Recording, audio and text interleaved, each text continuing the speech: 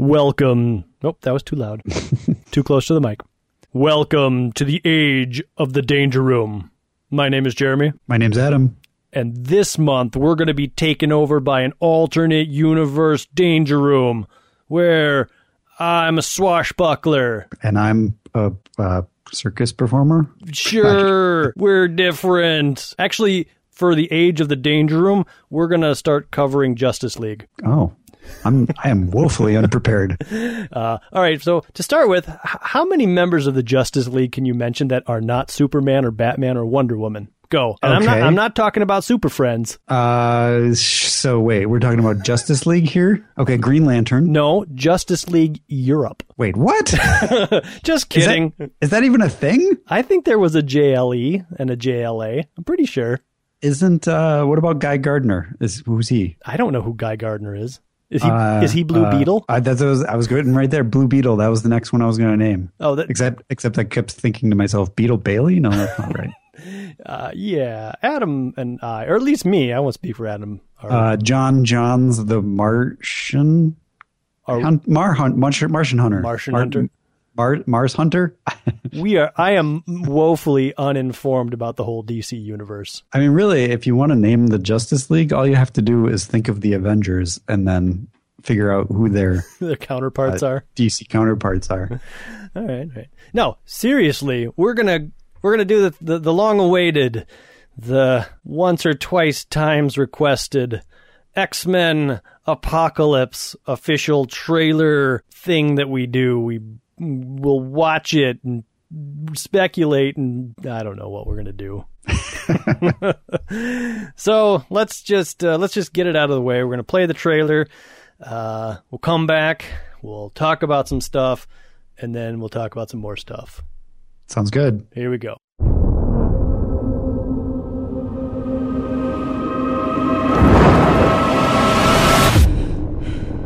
I saw the end of the world. I could feel all this death. Jean, it was just a dream. You wander through the willows in the forest you have found. I've been called many things over many lifetimes. Trying to hide. Ra, Krishna, Yahweh. Ever since the world found out about mutants, there have been secret societies who see them as some kind of second coming or sign of God. They believe that tens of thousands of years ago, an ancient being was born, the world's first mutant. You are all my children, and you're lost because you follow blind leaders. But I am here now. I'm here for you. Wherever this being was, he always had 4 followers he would imbue with power. Like the 4 horsemen of the apocalypse. You got that one from the Bible. Or the Bible got it from him. What is it? Oh, God. He can control all of us. Charles! The world needs the X-Men. That's why I'm here. To fight. Not all of us can control our powers. Then don't. This is war. Everything they built will fall! And from the ashes of their world, we'll build a better one!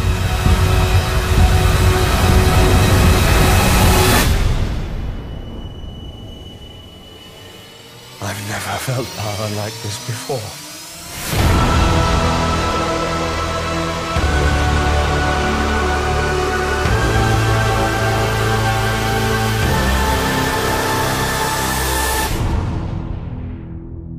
I've never felt a trailer like that before. I didn't know Professor X was bald. Wait a second. I didn't know he wore suits either.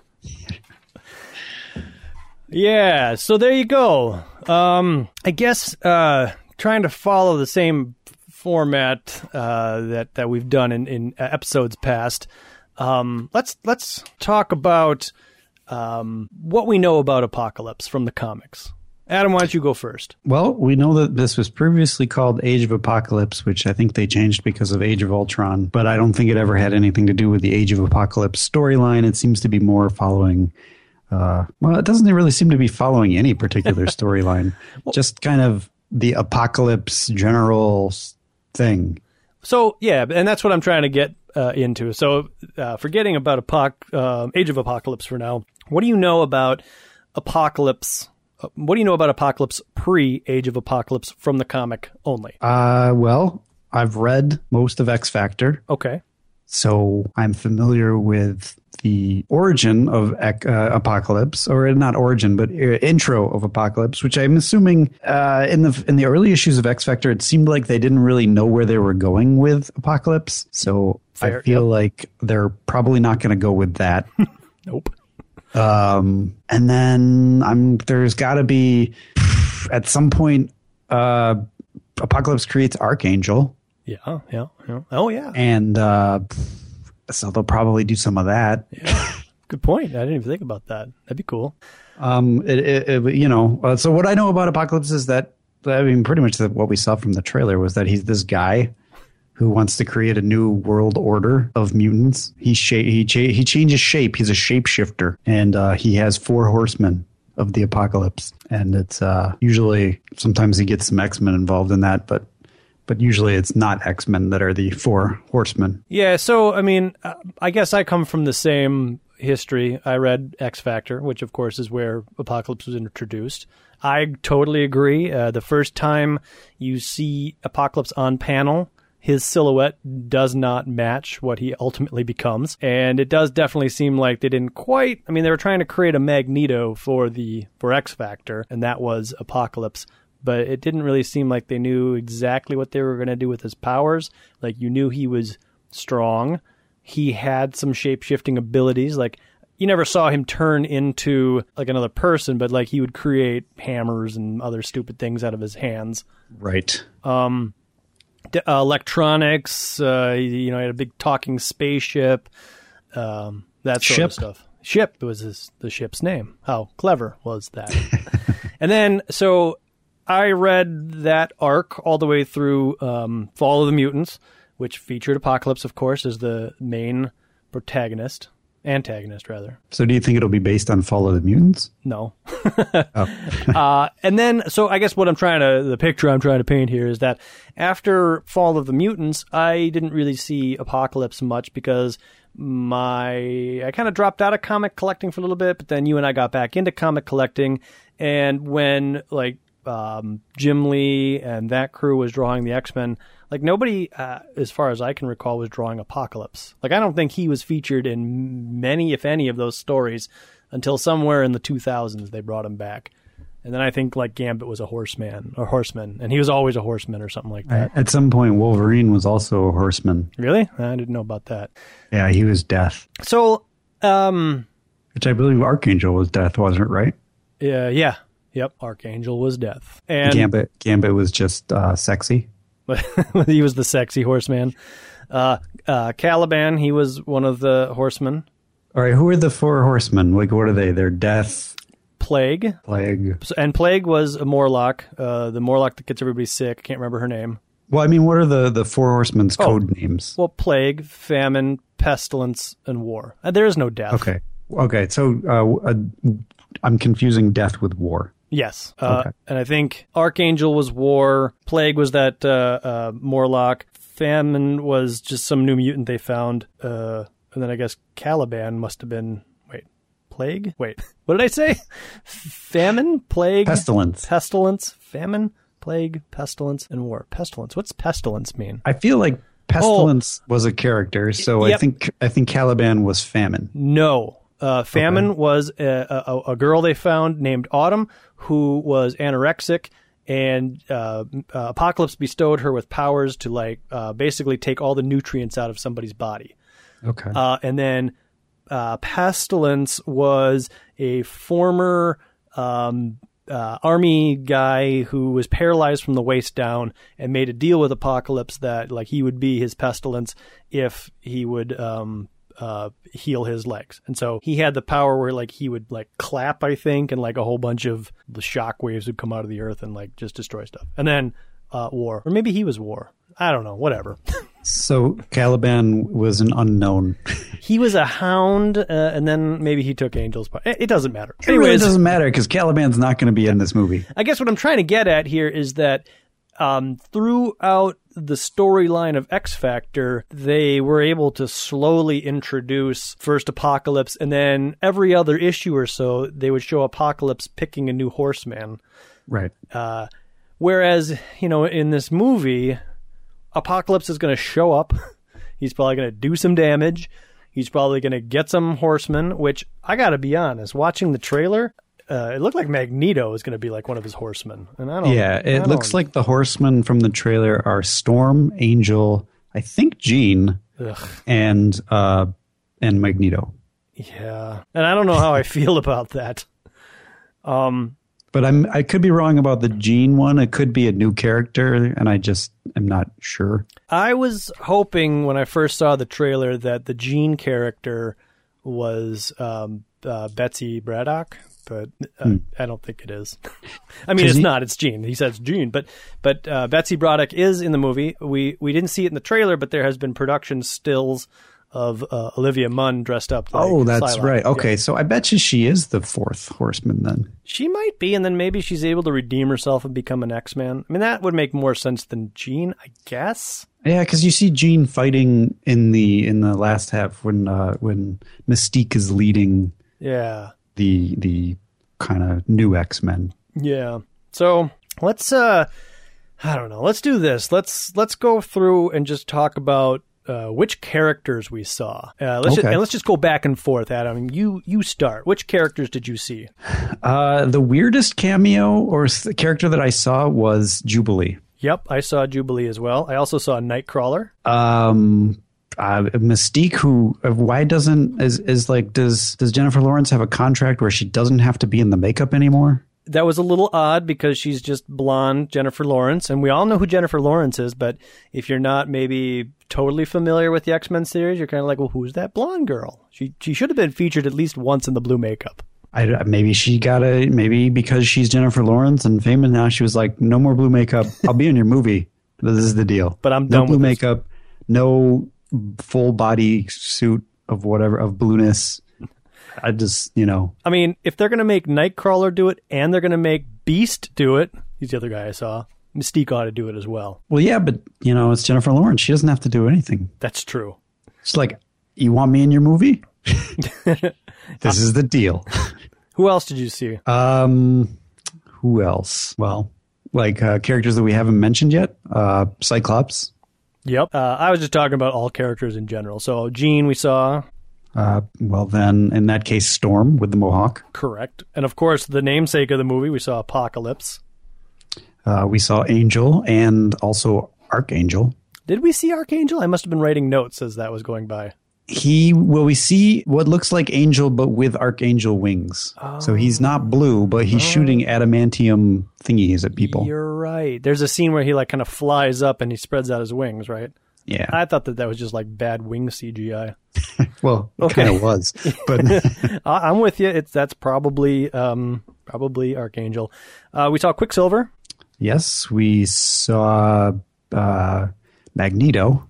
And I'm done. Did you see anybody else? Because I didn't. Well, Professor X, Beast, the usual suspects. We mentioned Beast. I guess we didn't see Professor X. But yeah, he is in there both with hair and without hair. So I am guessing that Apocalypse will fulfill the mystery as to how he lost his hair and why he puts a suit on. Because, James McAvoy in the old movies, he just jeans and a T-shirt. But now that last scene of the trailer, he's rolling out with his suit and bald head.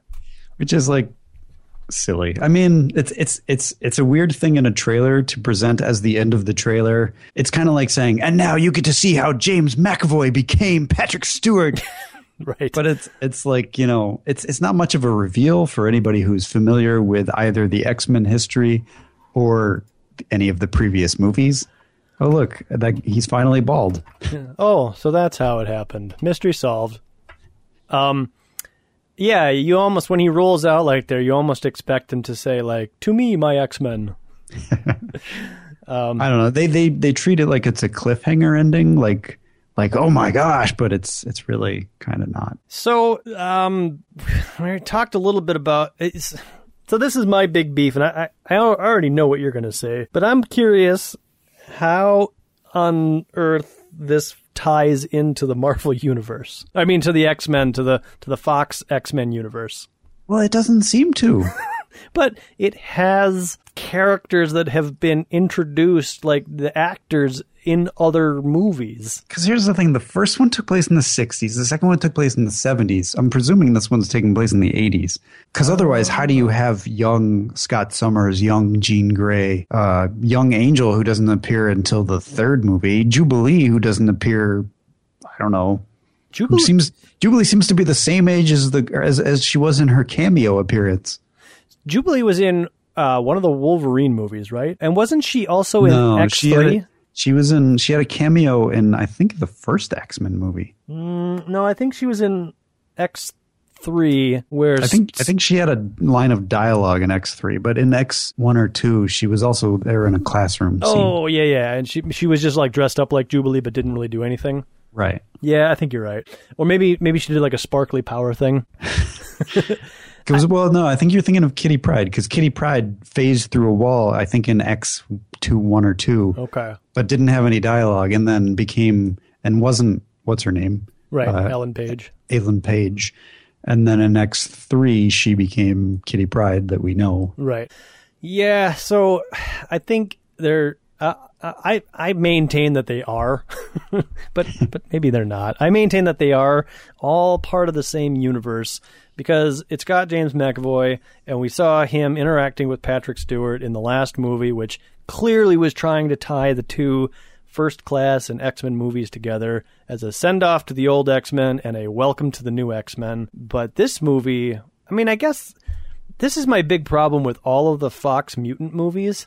Mm-hmm. They just... There's no consistency. There's no, they really don't care. That's what I'm trying to get at. Like, I haven't seen Deadpool, and I don't think it comes out until this Friday, but like Colossus is in it. So I guess maybe that's consistent, but he was also in X3. I think Domino is in it too. Well, that would, I guess, make sense. But was Domino in anything else? No. But I guess my point is that Colossus has been in other movies, and he's looked different like each time. Because the Deadpool Colossus, he actually looks like comic book Colossus, which is kind of cool. Well, that's good. Yeah. And he seems to actually have a Russian accent from the trailer. That would also be good. So, I don't know, Adam. I really don't know about this movie. So let's talk about a little bit about what do you know about the Age of Apocalypse, which this is probably not based on. I know that I bought the first issue, which I think was like X-Men Alpha. Okay. And then I don't think I read anything else. And then I bought the omnibus, which I still haven't opened because I'm saving it for when we get there. Oh, Lord. And that's it. I really don't. There's an alternate reality where didn't all the comics switch over to different comics? Like Wolverine became Weapon X and Uncanny X-Men became Astonishing X-Men. Yeah. Was that Age of Apocalypse? Yeah. Yep. Okay. Then yeah. I think that I do have those Weapon X issues, and I may have even read them. Okay. I might have all of them, but I certainly have a lot of them, but I've not read any of them. Like, everything seems intriguing about it, but I've just never had the draw or desire to like try to read through it. Because I think it's the first time that the comic book really committed to an alternate reality by changing over the comics. I think they did it again, probably better with House of M, but this was like the first time. Yeah, but House of M was like a 9-part miniseries with like a few issue tie-ins. Like, the whole series didn't change over to House of M. Well, I guess, no, now that I think about it, you're right. Like, she said no more mutants, and like every other title like followed that. And it had a little House of M on the corner. Everybody had to deal with that. Right. But that wasn't really an alternate universe. Like, that happened to that universe. It was an alternate universe. I mean, well, it was an alternate universe that was created within the universe, which is the same thing. I mean, really, what is Apocalypse? Age of Apocalypse. It's an alternate universe that was caused by Apocalypse. It's all the same. Okay, fair enough. Yeah. So, and it looks like that's what the new Secret Wars is too. Actually, is kind of another way of creating an alternate universe. So the current Secret Wars, is that over yet, or is that still happening? Yes, the last issue just came out maybe a month ago, I guess. So yeah, it's officially over. A lot of the stuff is rebooted back to their regular titles, and some of the new titles got made into new titles. Right. Like I think the interview that we did, X-Men 92.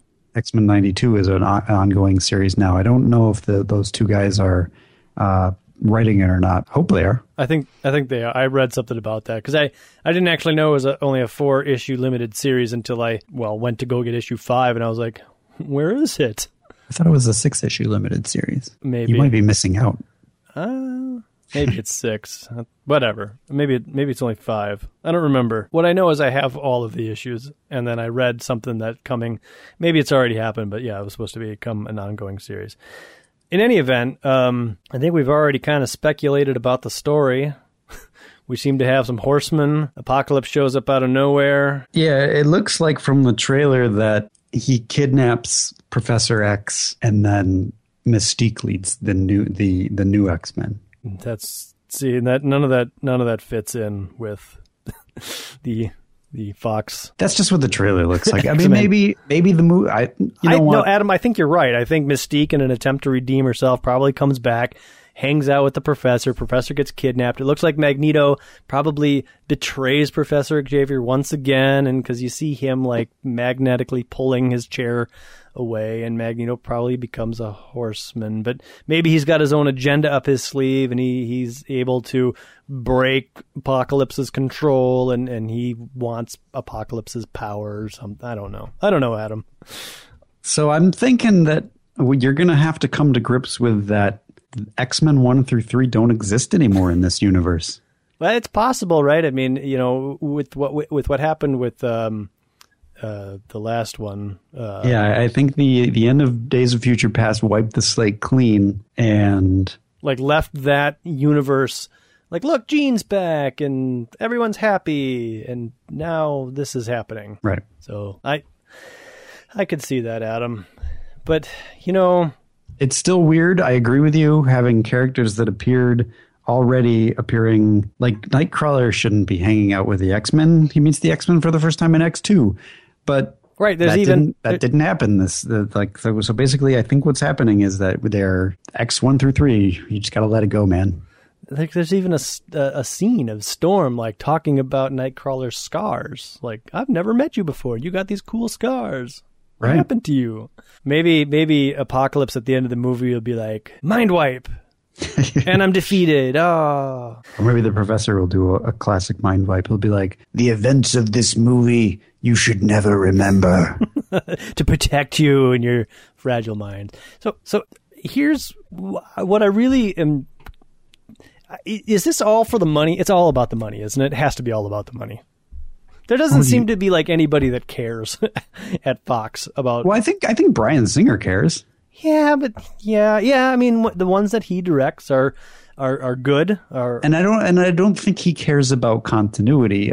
I don't think he's not a fanboy. So he's not a guy who's like, you know what, I got to stick to the first 3 movies because, they're really important. I think he's like, I'm starting over and I got control of this again, and I'm going to do it a different way this time. And I'm going to be married to that and not the vision that I had before. And that I can accept that, right? Because I think I've said this before, but the first X-Men movie, in my opinion, paved the way for everything else that's happened. It hit. Yeah. And everyone's like, oh my God, superheroes. And then now we have Avengers. It took a while to get to the quality that we have. But now you watch a Marvel movie or a Marvel TV show and they always hit. Yeah. And it's because you've got a board of people that, yes, they want to make money, but they also are creating a universe which doesn't 100% follow the comic books, which is fine. But what the comic books have taught all of us comic book people is that we love cereal, and not like Cheerios, but like cereal stories. and we like continuity. And we're okay sometimes if we come up with clever retroactive continuity, as long as it's not overdone. And so, like, the people at Disney, Marvel Studios get that, and everything that they come out, like, is referenced, not necessarily references, but is informed by the other things that have come out. Right. We also love shared universes, which is exactly what is so great about Marvel, is that characters show up in each other's comic books, and they have big events every year where everybody interacts with each other. And that's one of the things that was replicated so well by Marvel, is like these things all exist together. And then you have the Avengers, which is essentially the event. So, yeah, exactly. So my point is that we can wipe the slate clean of the first few X-Men movies because they were important to do what they did. But for God's sakes, why can't, like, people at Fox, like, appoint, like, we want to keep the X-Men franchise, so we're going to appoint a body of people that aren't necessarily going to write it, but are going to be in charge of, well, I guess, producing. They're going to be the producers, and they're going to come up with the continuity. They're going to be the editor. They're going to be the Jim Shooter of the X-Men movie franchise. And what we're going to do is, like, we made the movies that allow us to do what we're doing now. So those were good. We're done. Let's start this universe all over again. We've already rebooted Spider-Man like 3 times, Fantastic Four like twice.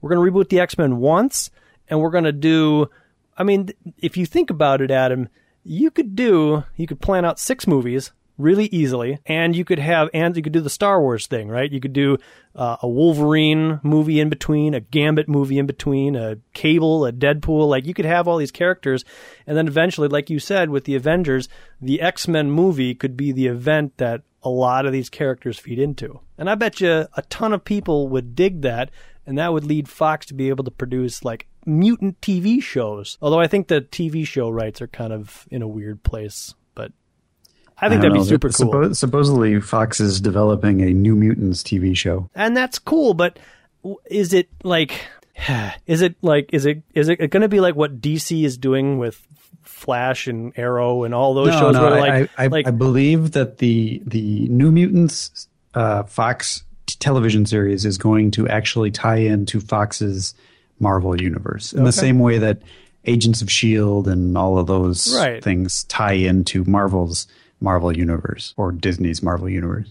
I guess. Whereas the DC way is the television shows are completely separated from the movies. Right. I don't know why that is, but I guess it's because I think part of the reason for both of these things, why Fox is doing it the way that they're doing and why DC is doing it the way they're doing, is because they kind of started on this path. And now they're kind of, some things worked, some things didn't. And now they're kind of cleaning up as they go and trying to figure out what the formula is that will work. And they haven't quite figured it out yet.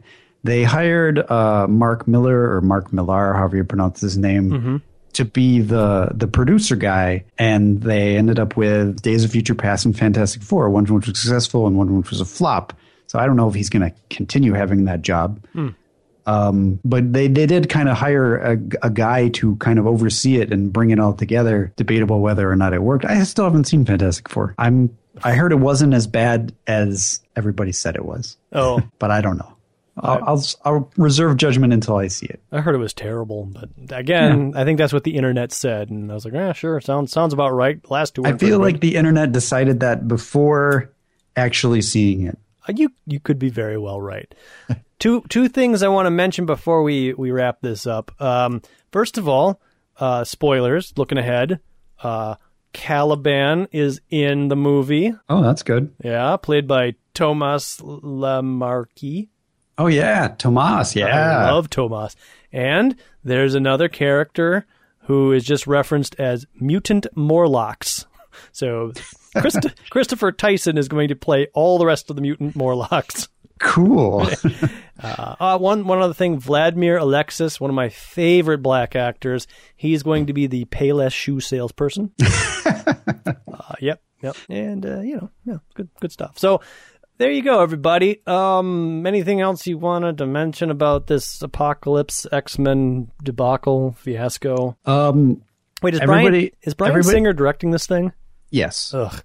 I mean, I like Bryan Singer. I like what he's done, but there was a couple of shots in the trailer of just like like full-on shots of mutants doing stuff. And it looked very like CGI, posy, glamour shot. Well, there was one of Magneto and there was one of Angel. And I was like, really? Hopefully this is a trailer where the effects aren't done. Oh. Because sometimes that happens. Or maybe these are scenes that made it to the trailer but don't actually make it to the movie. Right. That could happen. Sure. Okay. So I guess my final thoughts are that like everybody was scared about the Apocalypse costume. And it seemed like it was okay in the trailer. I like the fact that they have Apocalypse getting large in the trailer, doing kind of some shape-shifting. That seems very out of the comic book. I like Oscar Isaac as Apocalypse, and I like his speech in the trailer. Okay. So I think Apocalypse will be solid.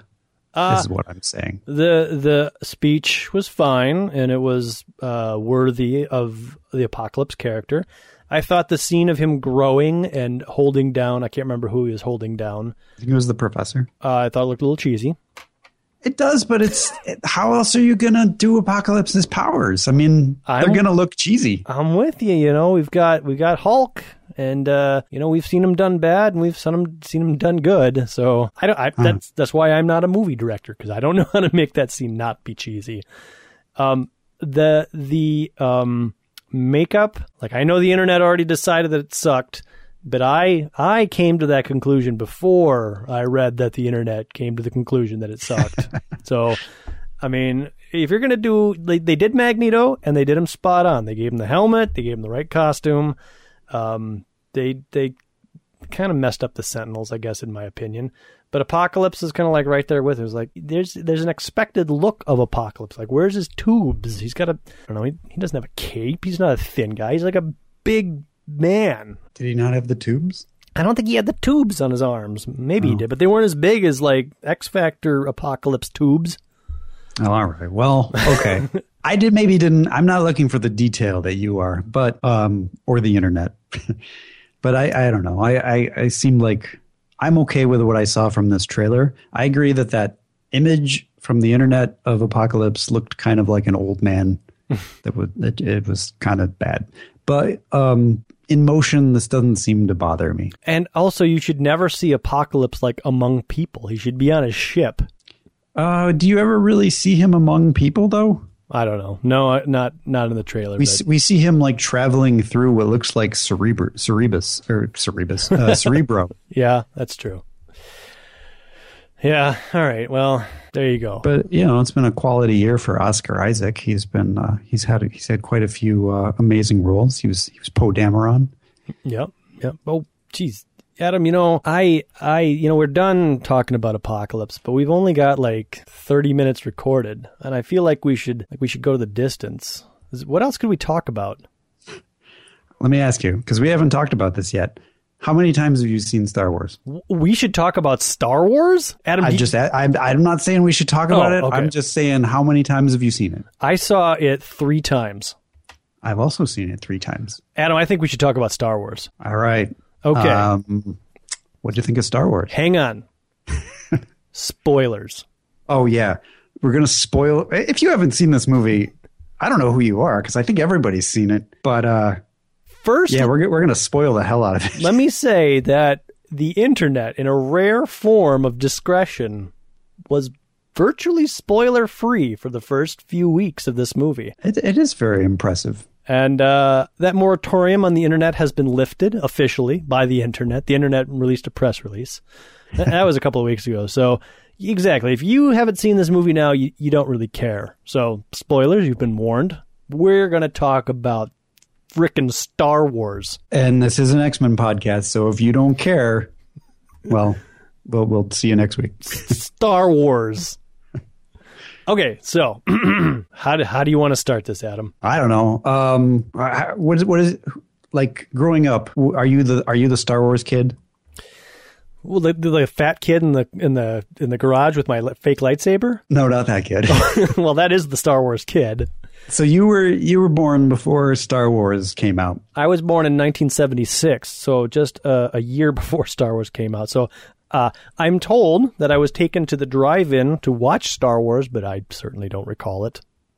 I was born after Star Wars came out, but only a few months after. Okay, so it could have possibly still been in the theaters after you were born. Oh, it was in the Star Wars it was in the Star Wars. It was in the theaters for years after it came out. Because like back in the 70s, movies didn't necessarily leave, like they didn't have the lifespan that they have now. Right. They stuck around for years. So in the theater, I only recall seeing Return of the Jedi. And of course, I had seen Star Wars and Empire Strikes Back on TV and probably videotape. Yeah, videotape was a thing back then, wasn't it? It most certainly was. So yes, I had seen them. And of course, just being a kid, right? Like I had like a Millennium Falcon and a bunch of action figures, and I wanted to be a Jedi. And yeah, I guess I didn't have everything, but I had some stuff. I was a Star Wars kid for sure. And then of course, when Return of the Jedi came out and I saw it in the theater, oh my God, that was it. I had the Ewok Village. I had like the Red Imperial Guards. Yeah. I'm right there with you. Return of the Jedi was the first one I remember seeing in the theater, and I was obsessed. And then I feel like for maybe 8 years, I wasn't really into Star Wars. Like I like Star Wars. It was cool.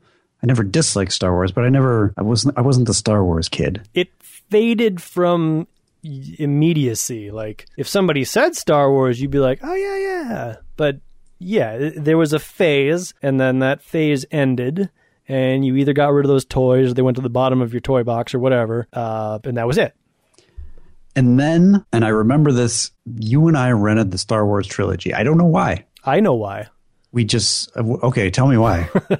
Well, because we had figured out the magic of recording from VCR to VCR. Okay, so we were just like, we want to record Star Wars for posterity. No, we wanted to record everything. Like we would go to the video store and we would just pick things up.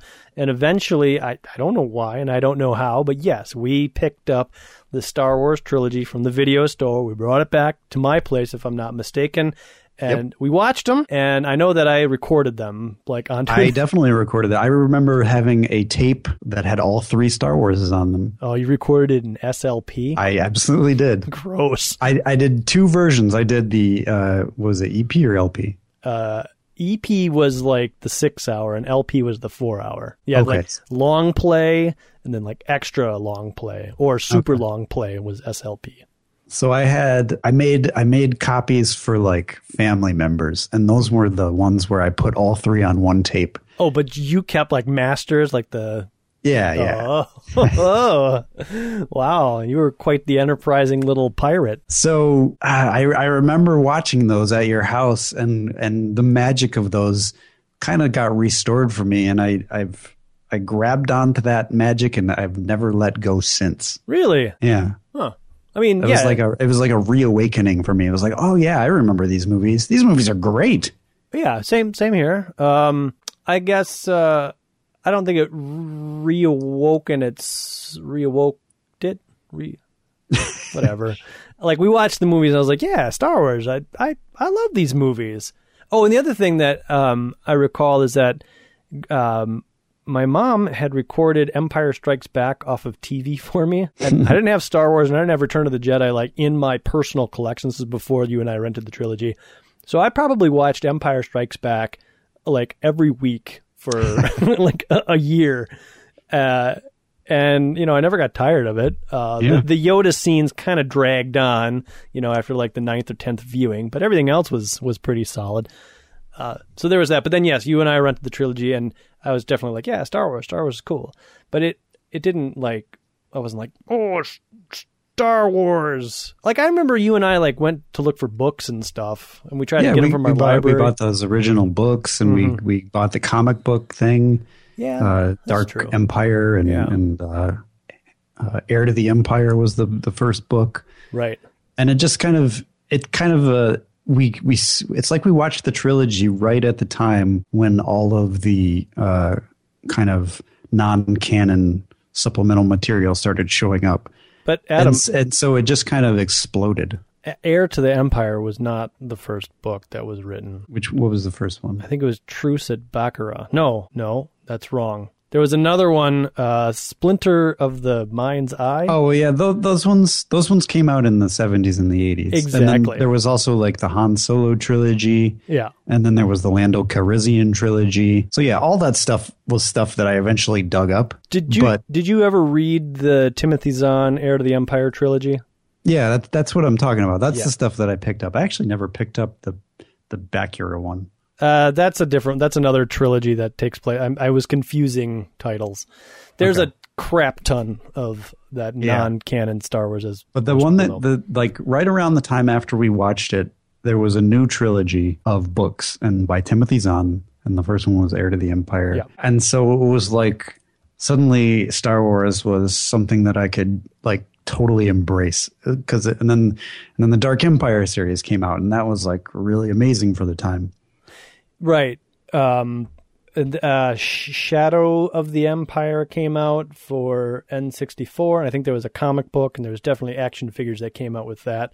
Oh, and there was the Star Wars Nintendo game? Yeah, that was Shadow of the Empire. No, for the original Nintendo. Shadows of the Empire was like N64. Yeah. Yeah, there was the Star Wars for the NES, and then of course Super Star Wars, and right, and then Super Star Wars, which was like, oh my god, this is so cool.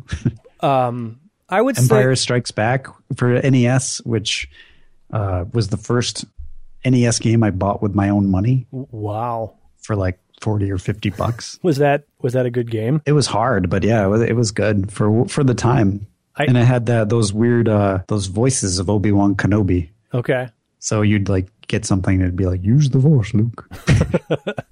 I have that game. I've played it a little bit, and it is damn tough. Go to Dagobah. I would say that for me, my joy, or whatever you want to call it, was it was rekindled with the special editions, and of course, I'll be honest. Like, my first viewing of the special editions was met with like adoration. Yeah. Yeah. Oh yeah. So like when those were announced, what was that, like 1997 or something? Yeah, 1996, 97, 98, and 99. Well, did they come out every year? Or did they come out like every 3 months? Maybe they came out every 3 months. Yeah, because I want to say that like... oh no, 99 was Phantom Menace. Yeah, so Phantom Menace came out in 99. So yeah, it was 97. But so 97 that Star Wars comes out, and I mean... The special edition wise, that's the one that they did, I think, the most work. And of course, they did a lot of work on Return of the Jedi. But Star Wars, in my opinion, like a lot of the CGI they added made the movie better. However, there was some CGI that in subsequent viewings, I was like, why did they do this?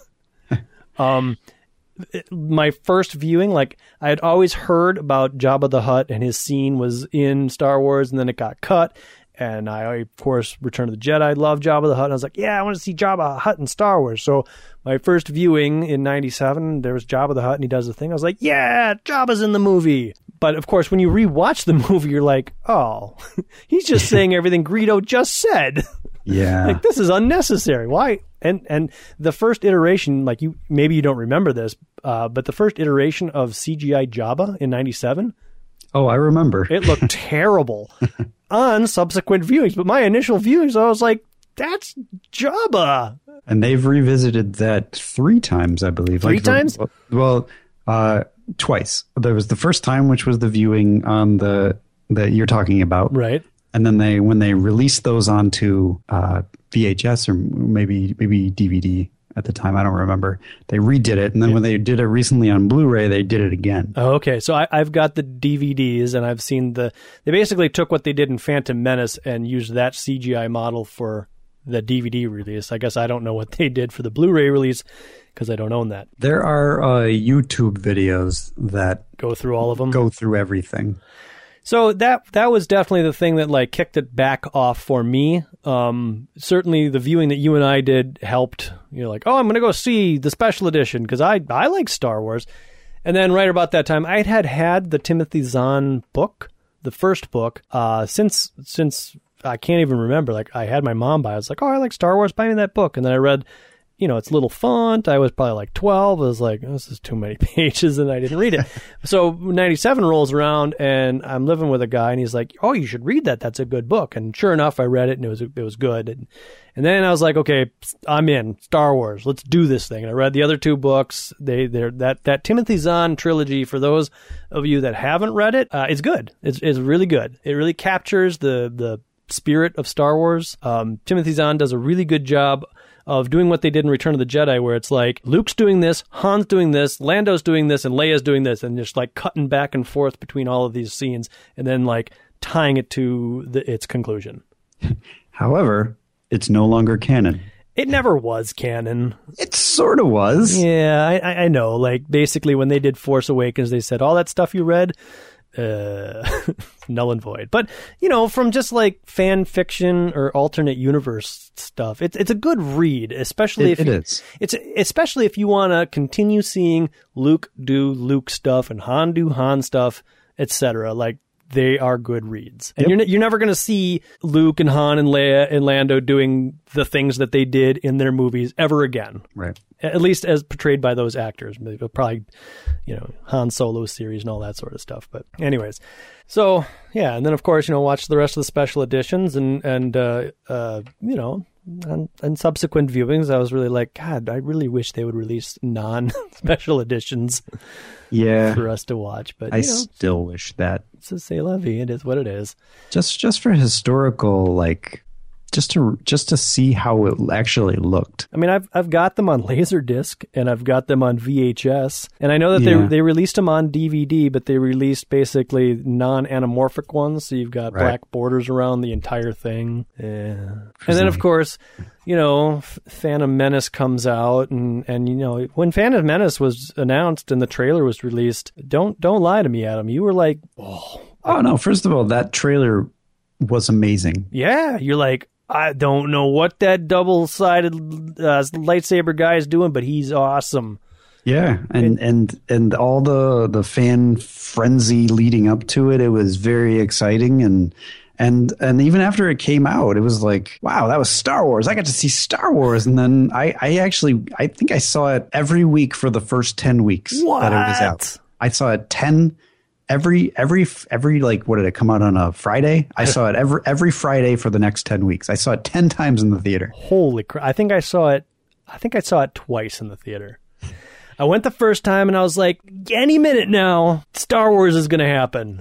Right? It felt like Star Wars, and there was lightsabers and there was lasers and the Force was being used, and midi-chlorians came out and you're like, oh, okay. Well, it's the part of the problem with the prequel is that I felt like George Lucas made it more difficult on himself than he needed to, because the movies were already written. And what I mean by that is all he needed to do was watch Star Wars, Empire, and Jedi and just write down notes.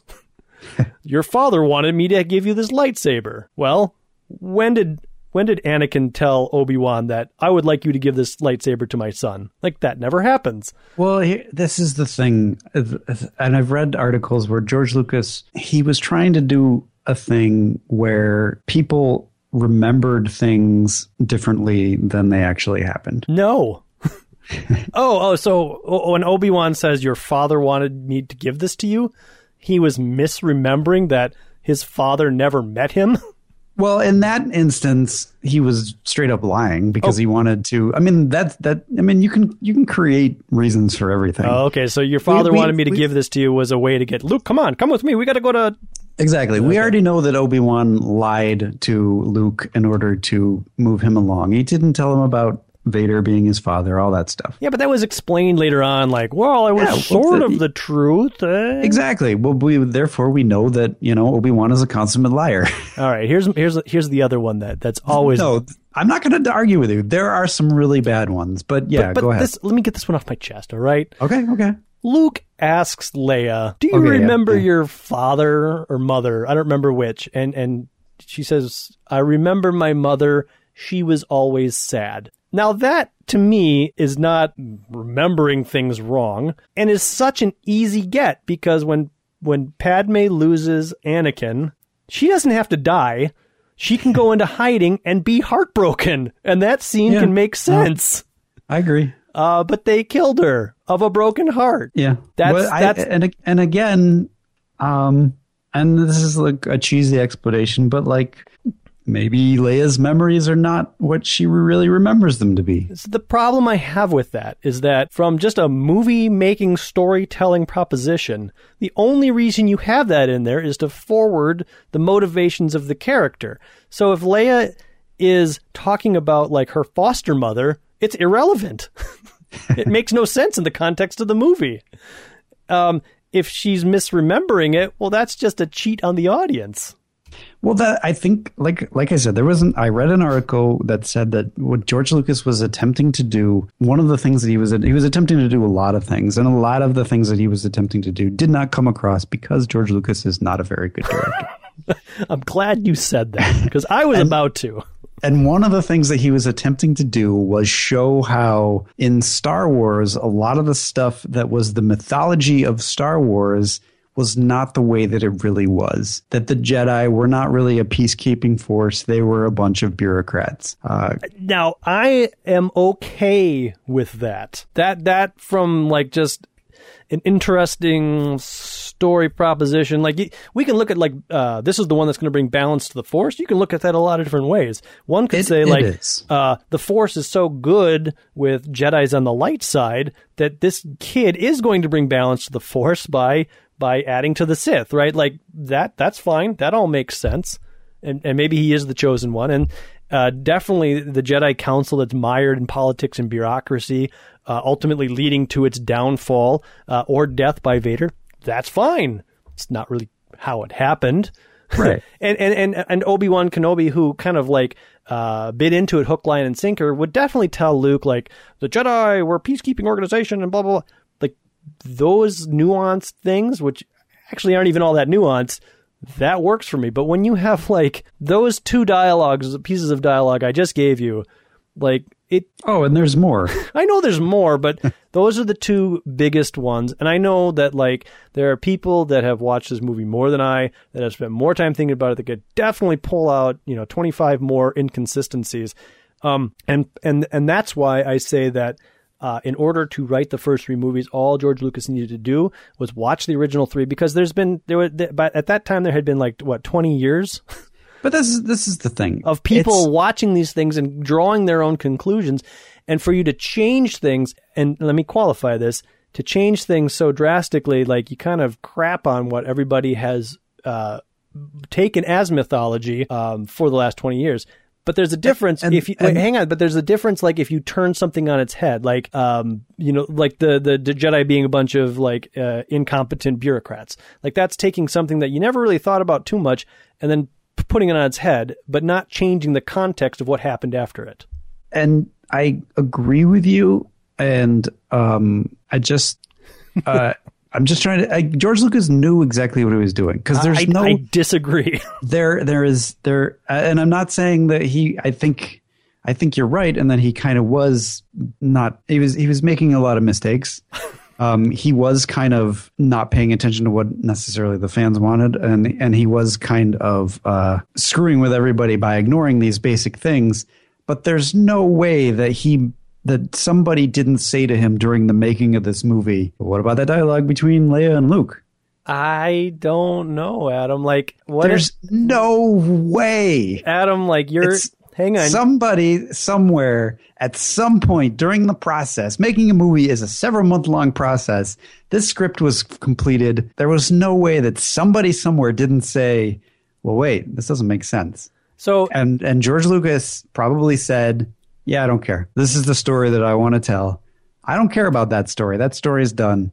You could be right, but I'm also thinking that, like, you got a bunch of people that are getting, working with George Lucas. And no doubt that he was surrounded by yes men. That's what I'm trying to get at. Like, who's going to be the guy that goes, Mr. Lucas, do you remember that line you wrote? Like, none of this works with that line. Do you think we should fix it?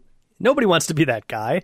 I know, but that's the thing is I guarantee that somebody said something and George Lucas said, doesn't matter. Yeah, I don't care. People probably was like, people won't care. Little did he know. Yeah. All right. Well, all right. I don't think George Lucas understands the Star fans. Wars.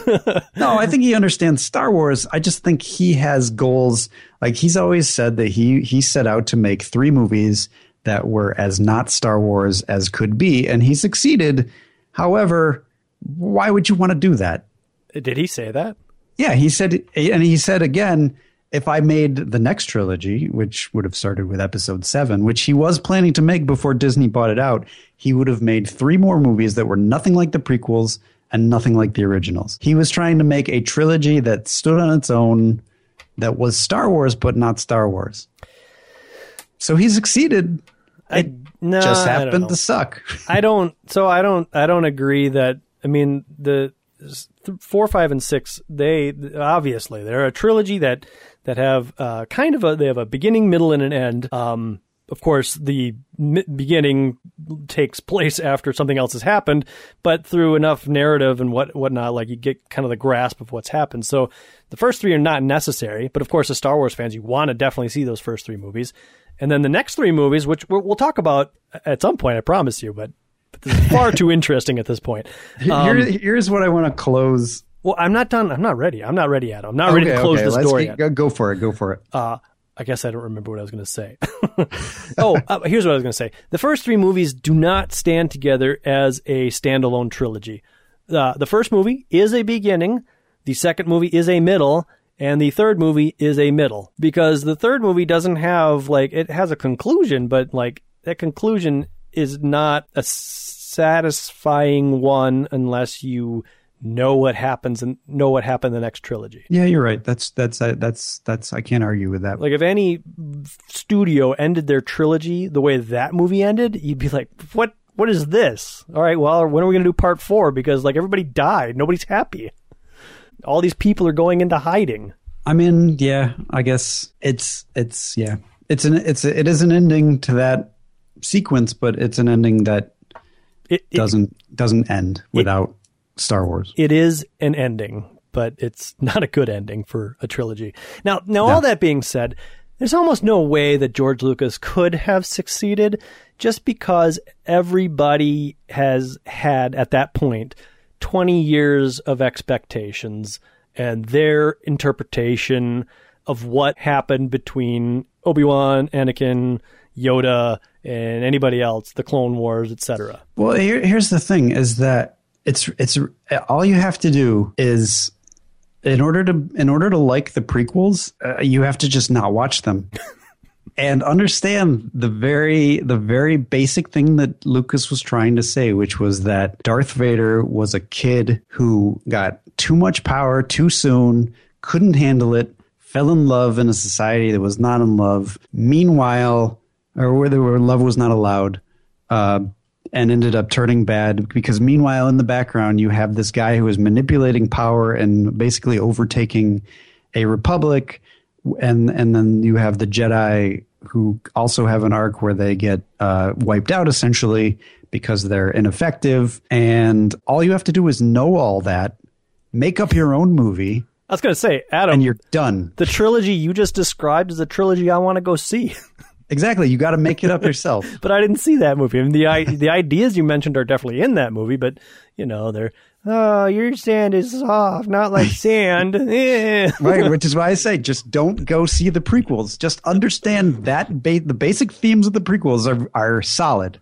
I read an interview, but you can't go see them. I read an interview from, it was kind of like Phantom Menace, Where Are They Now? And it was like Natalie Portman, who has obviously ultimately succeeded, was like, I was in the highest grossing movie, but a director wouldn't touch me.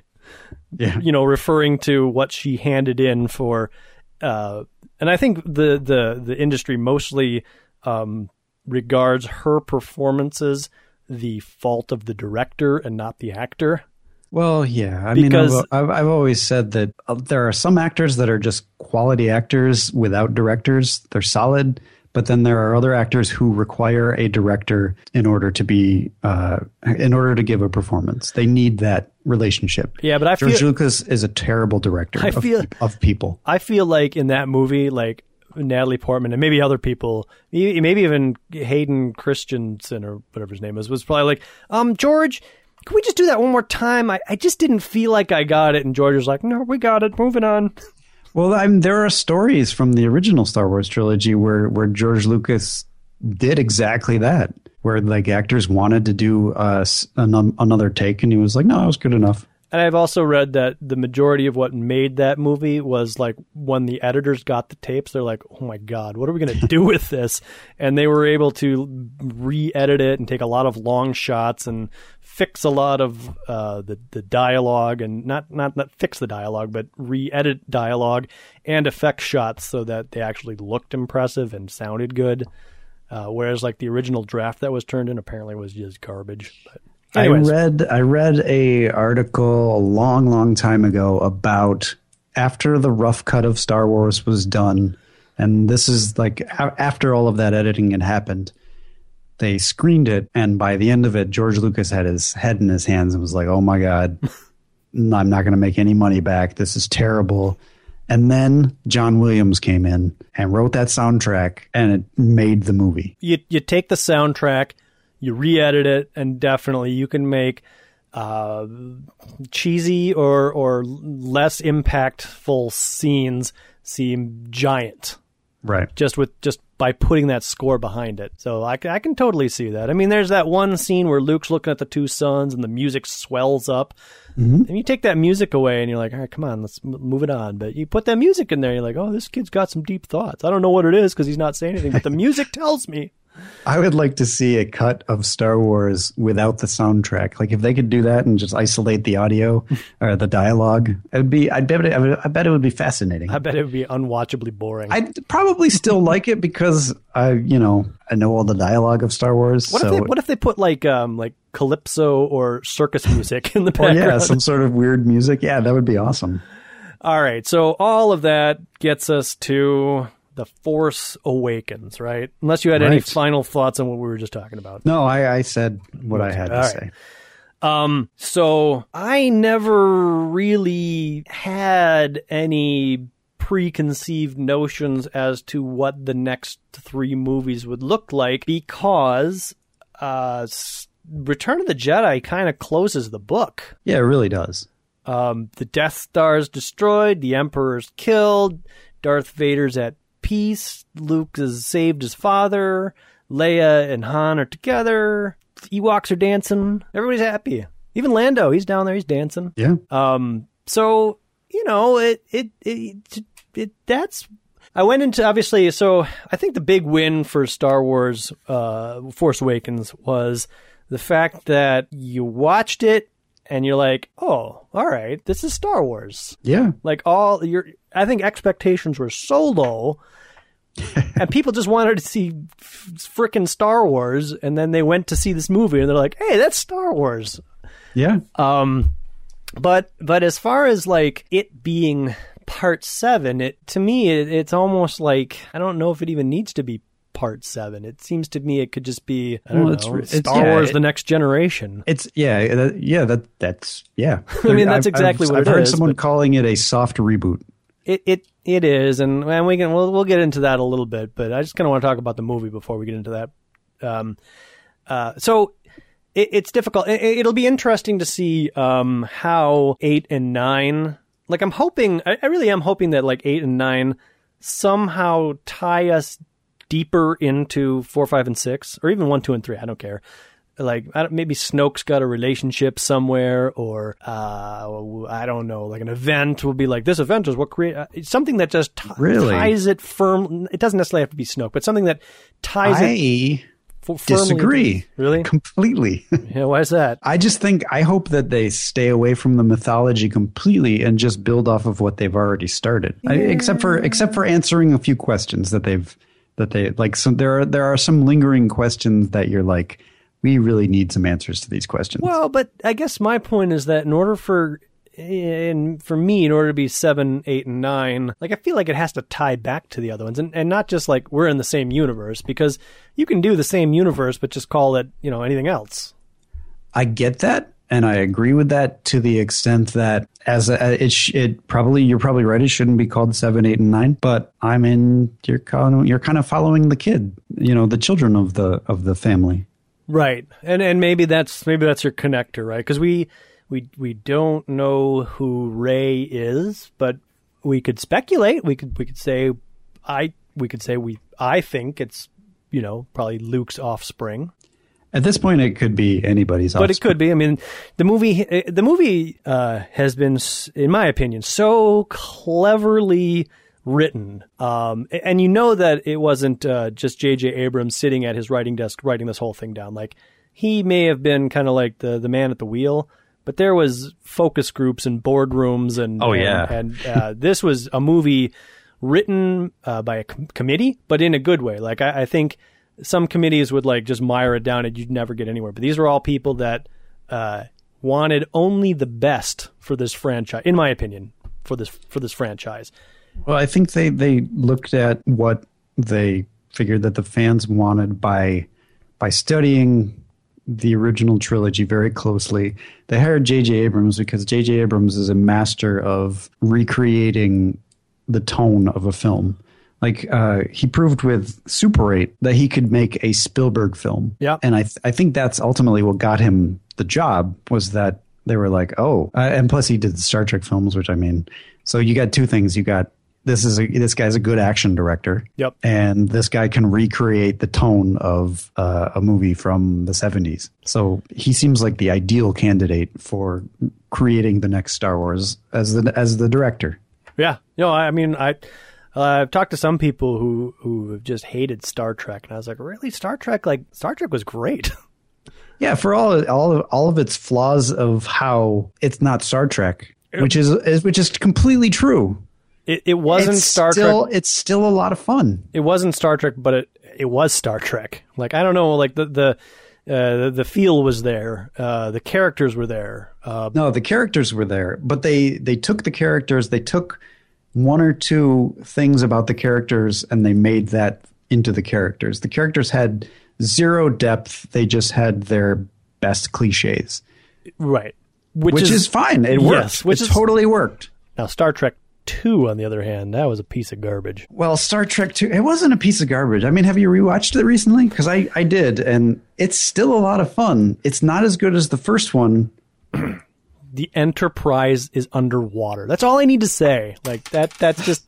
That, I can overlook that because that's only the first 10 minutes. Anyways, we're not talking about Star Trek. We're talking about Star Wars. Well, no, it's interesting that you talk about Star Trek 2 or Star Trek Into Darkness, because it was a direction that they chose that didn't work, which this movie chose a very similar direction, but it does work. Yeah. It's like, what I'm talking about is Star Trek II, The Wrath of Khan. They kind of remade it as Star Trek Into Darkness. And that's not what people wanted. They wanted to see these characters do their own thing. In Star Wars, they did the same thing where they took A New Hope and they kind of remade it into The Force Awakens. Except in this instance, it's exactly what needed to happen. I'm going to slightly disagree. So the Into Darkness, they took the same characters and had them do essentially the same things that they did in Wrath of Khan. And, Wrath of Khan is just untouchable. Like, it was done. There's no need to ever do it again. Mm-hmm. They could have, I guess, had a Khan character, but that's unnecessary. They shouldn't have had a Khan character. But they had Spock and Kirk. I mean, they reversed their roles for the whole warp thing, which was stupid. And then he was saved by Tribble Blood, which was also stupid.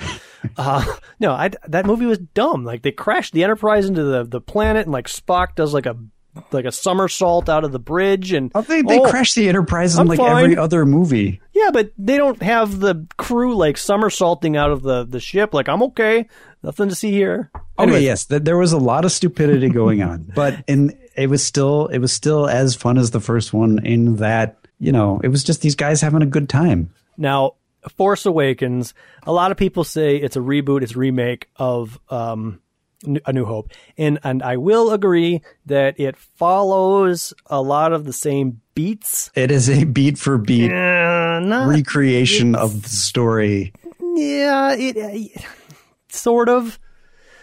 Pretty much. I mean, there are elements of Empire Strikes Back and Return of the Jedi thrown in there too. Yeah, look, I mean, but it's different characters. Okay. Yes, they recast Luke, Han, and Leia as Rey, Finn, and Poe. Although we don't see much of Poe yet. Right. They recast the droids as BB-8. They recast Obi-Wan Kenobi as Han Solo. Yeah. And it doesn't matter because the way that they did it works. So okay, I think there are enough differences between what they did with Into Darkness and what they did for Force Awakens. Or maybe they learned their lessons from Into Darkness and they're like, okay, it's got to be similar, but it can't be like exactly the same with just a few differences. Like we have to mix it up a little bit more. But look, I'm going to agree with you, right? It followed a lot of the same beats. There was some differences, but you're right. All the characters that you mentioned are the recasting. It was essentially the same story structure. Yeah, okay, maybe. Which is fine. I mean, it worked, so I don't care. Yeah, I think, yeah, okay, you're right. I mean, yeah, there was, Maz, the whole Maz thing, that was like a different, like they kind of veered off to do that thing like that. I don't know, what does that scene recall? Well, it recalls the cantina. Well, okay, yes, when they walk in and there's all these weird aliens, which was, it's an obvious homage, obviously, or even copycat if you want to. But what was really impressive to me is it really looked like all of those aliens were in makeup. I think some of them were CGI, but it seemed like there was a lot of them were. I think there was a lot of practical effects going on there, which I thought was very cool. There was a ton of practical effects. So yeah, all right, fine. So okay, you're right. Put it in a blender, all those movies, and yes, you get Force Awakens. All right, so now that that's out of the way, and I don't care. I mean, I've talked with a lot of people that are like, Force Awakens is just Star Wars. It's dumb, and I don't want to see it. I'm like, well, you know what? That's the thing is though. It totally works. It does. They're giving the fans exactly what they wanted, and what they wanted was Star Wars. So they took the original Star Wars and they remade it. They did enough things to make it so that it wasn't exactly the same. It doesn't really matter that the plot structure is the same because we're learning to enjoy these new characters, and we get to use. It's kind of a genius idea to bring the old characters in because they introduce us to the new characters. The whole purpose of the movie was to get us back into Star Wars with a whole group of different people. And it succeeds 100%. Adam, I couldn't agree with you more. I mean, you practically took the words right out of my mouth. Like, this movie being directed and written the way it was to follow almost the same footsteps as A New Hope was the shot in the arm that the franchise needed. Yeah. So I guess I just resaid what you said, but I have thought the exact same thing. Like, this needed to happen, and now I think 8 and 9 can do their own thing.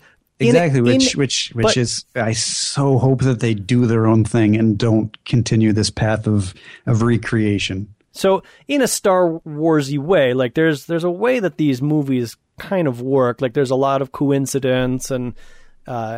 Oh my God! Yeah, in all of the movies, there's a lot of coincidence, and that's part of the everything that happens is a coincidence. Yeah, but I guess what I was saying earlier, so like I don't want the second movie to be Empire Strikes Back, and I don't want the ninth movie to be Return of the Jedi. But what I was saying, in order for it to be like 7, 8, and 9, is I'd like there to be a hook that like brings us back to like, and I don't know how they would do that. Like, it'd take a much. I think the hook. And I'm speculating because I have no idea, is going to be the stuff that we know, but we don't know how it happened. The hook is going to be, why did Luke end up on that island? Right. Why did Kylo Ren turn bad? Right. And I think that's what's going to be the connection to the original trilogy. And those things better be really well written and well thought out, because these are some major things happening. Yeah, like this kid born of Han and Leia. Spoilers. Kylo Ren. We already said that. Spoilers has already been done. Is a total twerpy. Like, you would not think that the child of Han and Leia could end up this way. So the explanation for that better be really freaking good.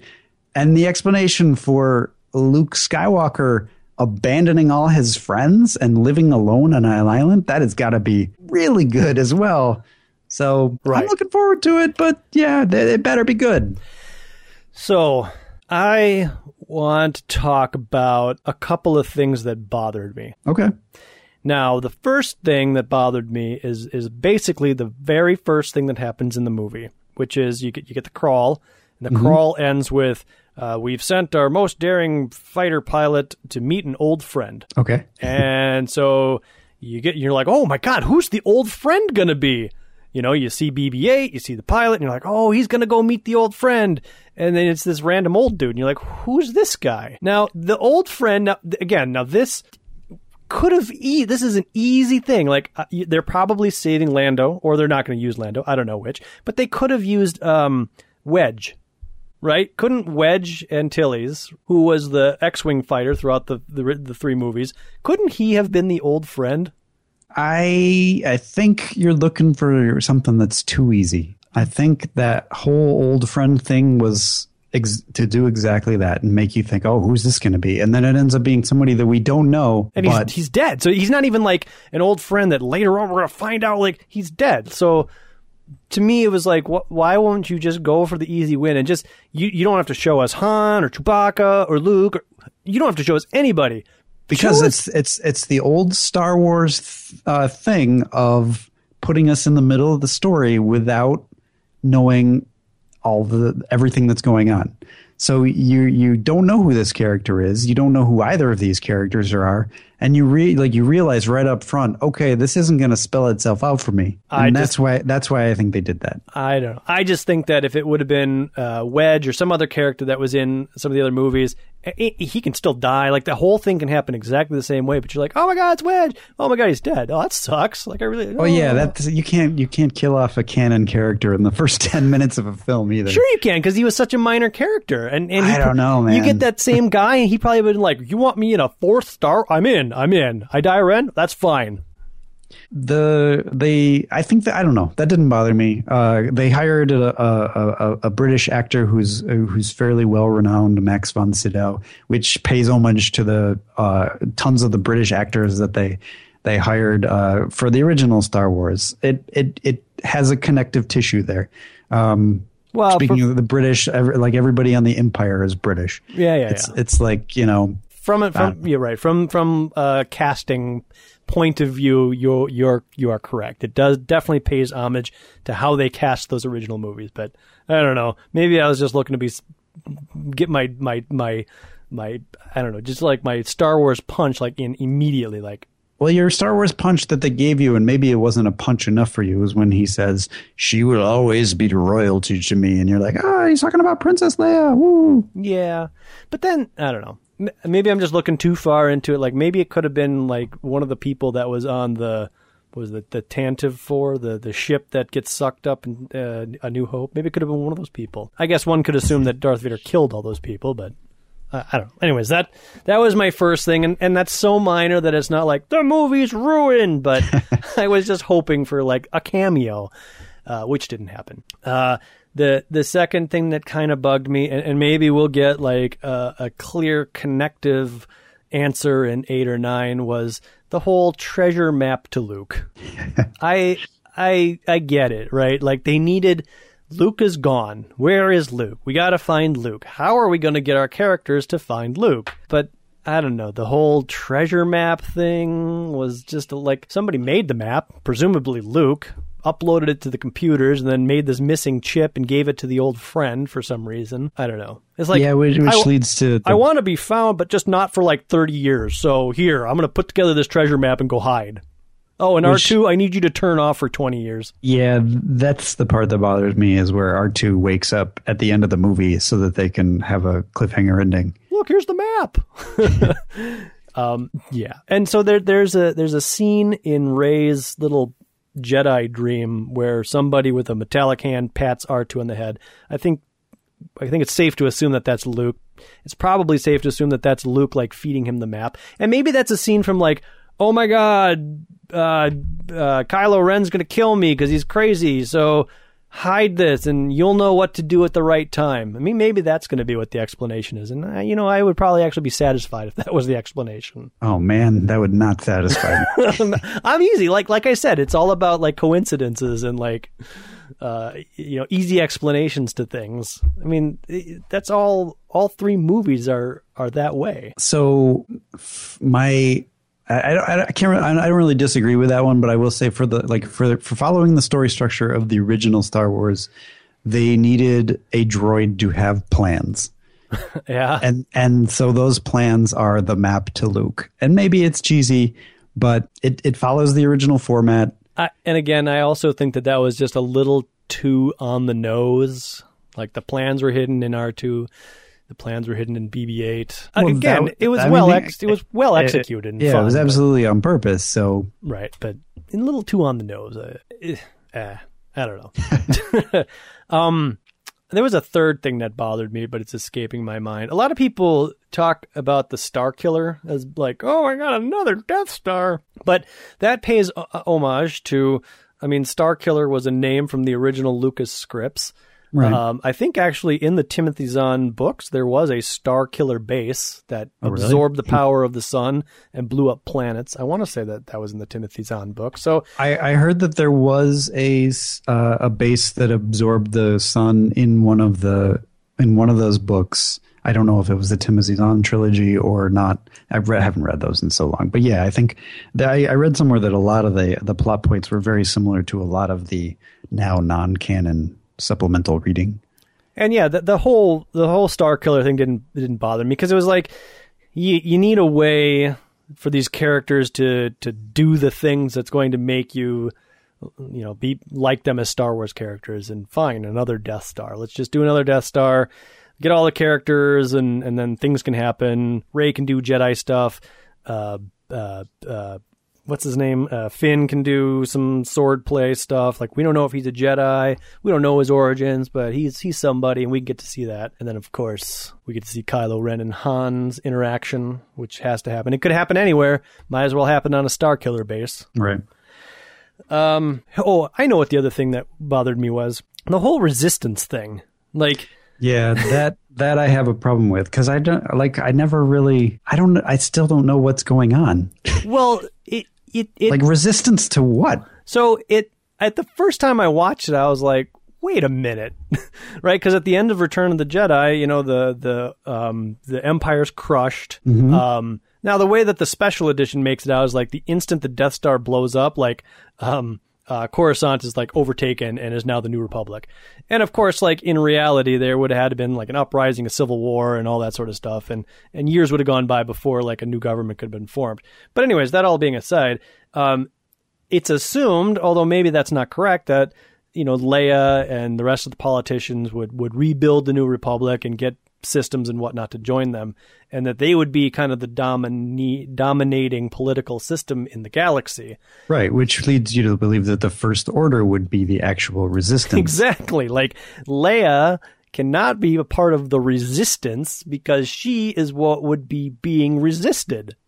But if you read the crawl, it says that like the First Order has been gaining traction with systems, and that's led Leia to form the resistance or something. And it's kind of like it does kind of say it in the crawl, but it's just like, really, like, we just, like, the last movie we saw was the Empire being toppled, and you're telling me that in 20 years or however long it's been, like, they rose and fell already?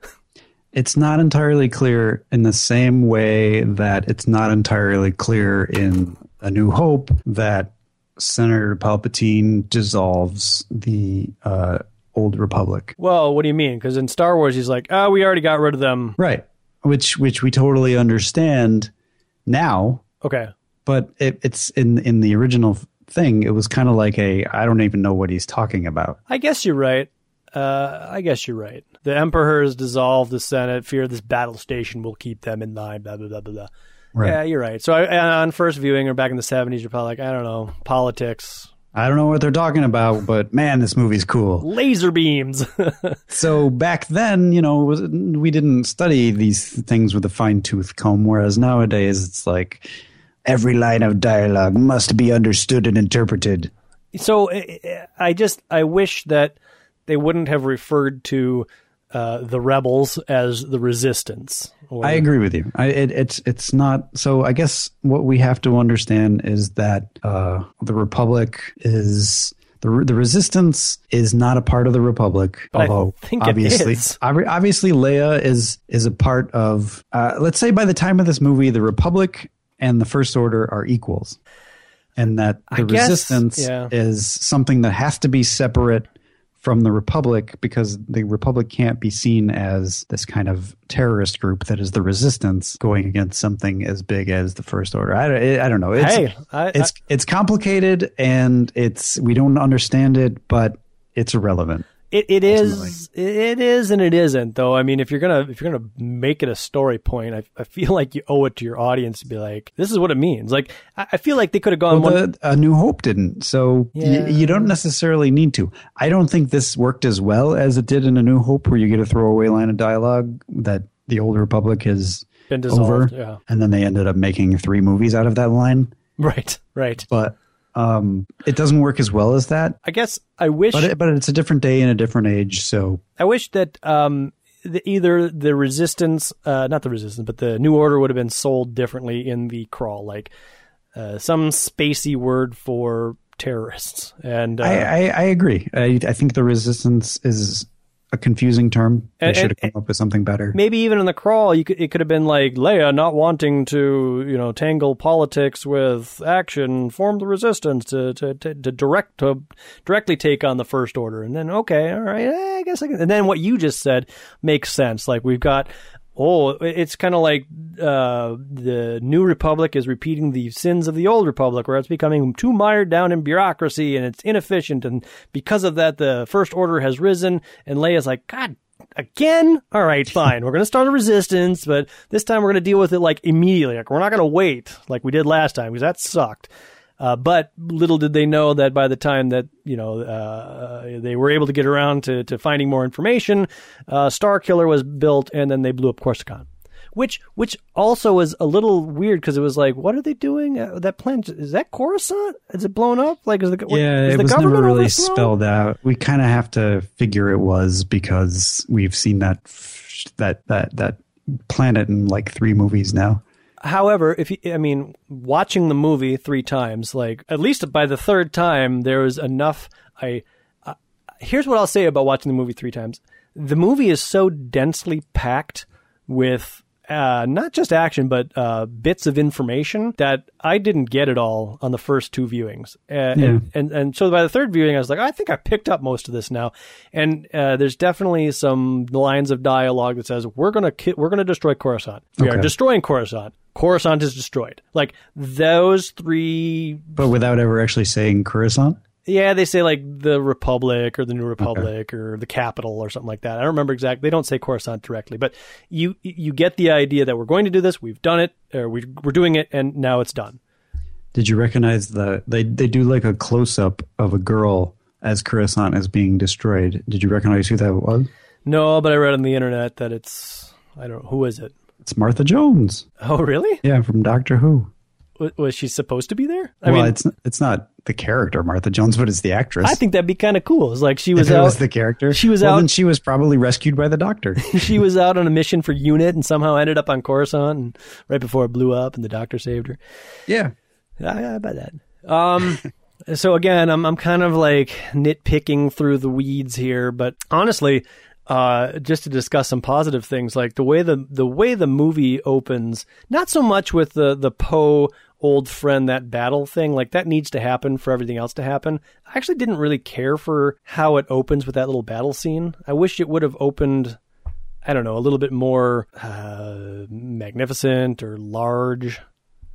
I don't know. I don't know how to explain it. Like none of the other movies really open that way. I mean, you always open on the Empire, it seems, and then cut to the good guys. But that wasn't a huge deal. I really liked Rey on the planet Jakku. Did it have to be a desert like Tatooine planet? I don't think it had to be. It could have been anything. But I mean, I guess in order to try to repeat history, they made it a desert planet. But you got to admit that when you saw like the crashed Star Destroyer and the toppled over AT-AT, weren't you like, oh my God, this is amazing? Well, yeah. I mean, we saw the Star Destroyer in the trailer, and that's when we were like, whoa. Right. And then you didn't see the AT-AT until the movie, but then you get that You get a close-up of Rey for a while, and then we get a long shot to see where she's sitting. She lives in an ad. And that's like, oh, that's awesome. So I guess there must have been a big battle at Jakku, and I believe it's in that latest game for PS4 and Xbox 360. Star Wars Battlefront. Yeah, I think the Battle of Jakku is a part of that. I mean, I love that scenery because what it really does is it spells out, like, you know, when the Death Star was destroyed, like, the rest of the Empire fell. And like, you know, I don't know, they ran out of money, they were taken out by the rebels, something happened, and all of these things crashed. And I wished we would have gotten a little bit more detail or backstory on, like, what happened to the Empire after Return of the Jedi. How long did it take? Did somebody else might. You're right. We might still. There's a lot of possibilities. And then, of course, everything that happens, you know, the finding of the Millennium Falcon, all that stuff. And then, of course, I noticed it immediately, and I'm sure everybody else did, but like the radar dish that's on the Millennium Falcon being rectangle rather than circular, I was like, yeah. Right? Because in Return of the Jedi, Lando bumps it off on the Death Star. I was like, that's attention to detail. Somebody watched those movies and they're like, we got to change the radar dish. So yeah, I loved all of it. I honestly did not notice that. You didn't? Oh my God. It's a rectangle. And actually the Lego sets that have come out for Force Awakens, they also have the rectangular radar dish rather than the circle one. That's just like a detail. It was like somebody, they get it. They get it. Oh yeah. They want the people that were paying attention to notice this and like, oh my God, they heard me. Not that you ever thought about, like, I wonder what ever happened to their radar dish. Nobody ever wondered that, but you see this and you're like, something happened to the radar dish. And of course, you know, meeting up with Han and all that. I didn't really care for the giant beasts on the spaceship so much. Yeah, the Han sequence was a little bit weird, I thought too. Although the fun part of it was Finn and Rey underneath, walking back and forth and stuff like that. That was fun. All of it was well shot. The dialogue was fine. I just, you know, I don't know. That to me, that is not Star Wars. I don't know why. It is now, baby. Well, it is now, right? But to me, that's not like what should be in a Star Wars movie. But whatever. I'm not in charge. But all things being said, you know, Chewie was Chewie and Han was Han, and the scenes between Rey and Finn, those were all good. And we needed that to happen, I guess, to get them all on the ship off to Maz's to continue the rest of the story. Easily the best acted Star Wars film ever. Oh, yeah. All of the performances were pretty solid. I wish they would have given Carrie Fisher a little bit more to say. Maybe the next movie. Maybe.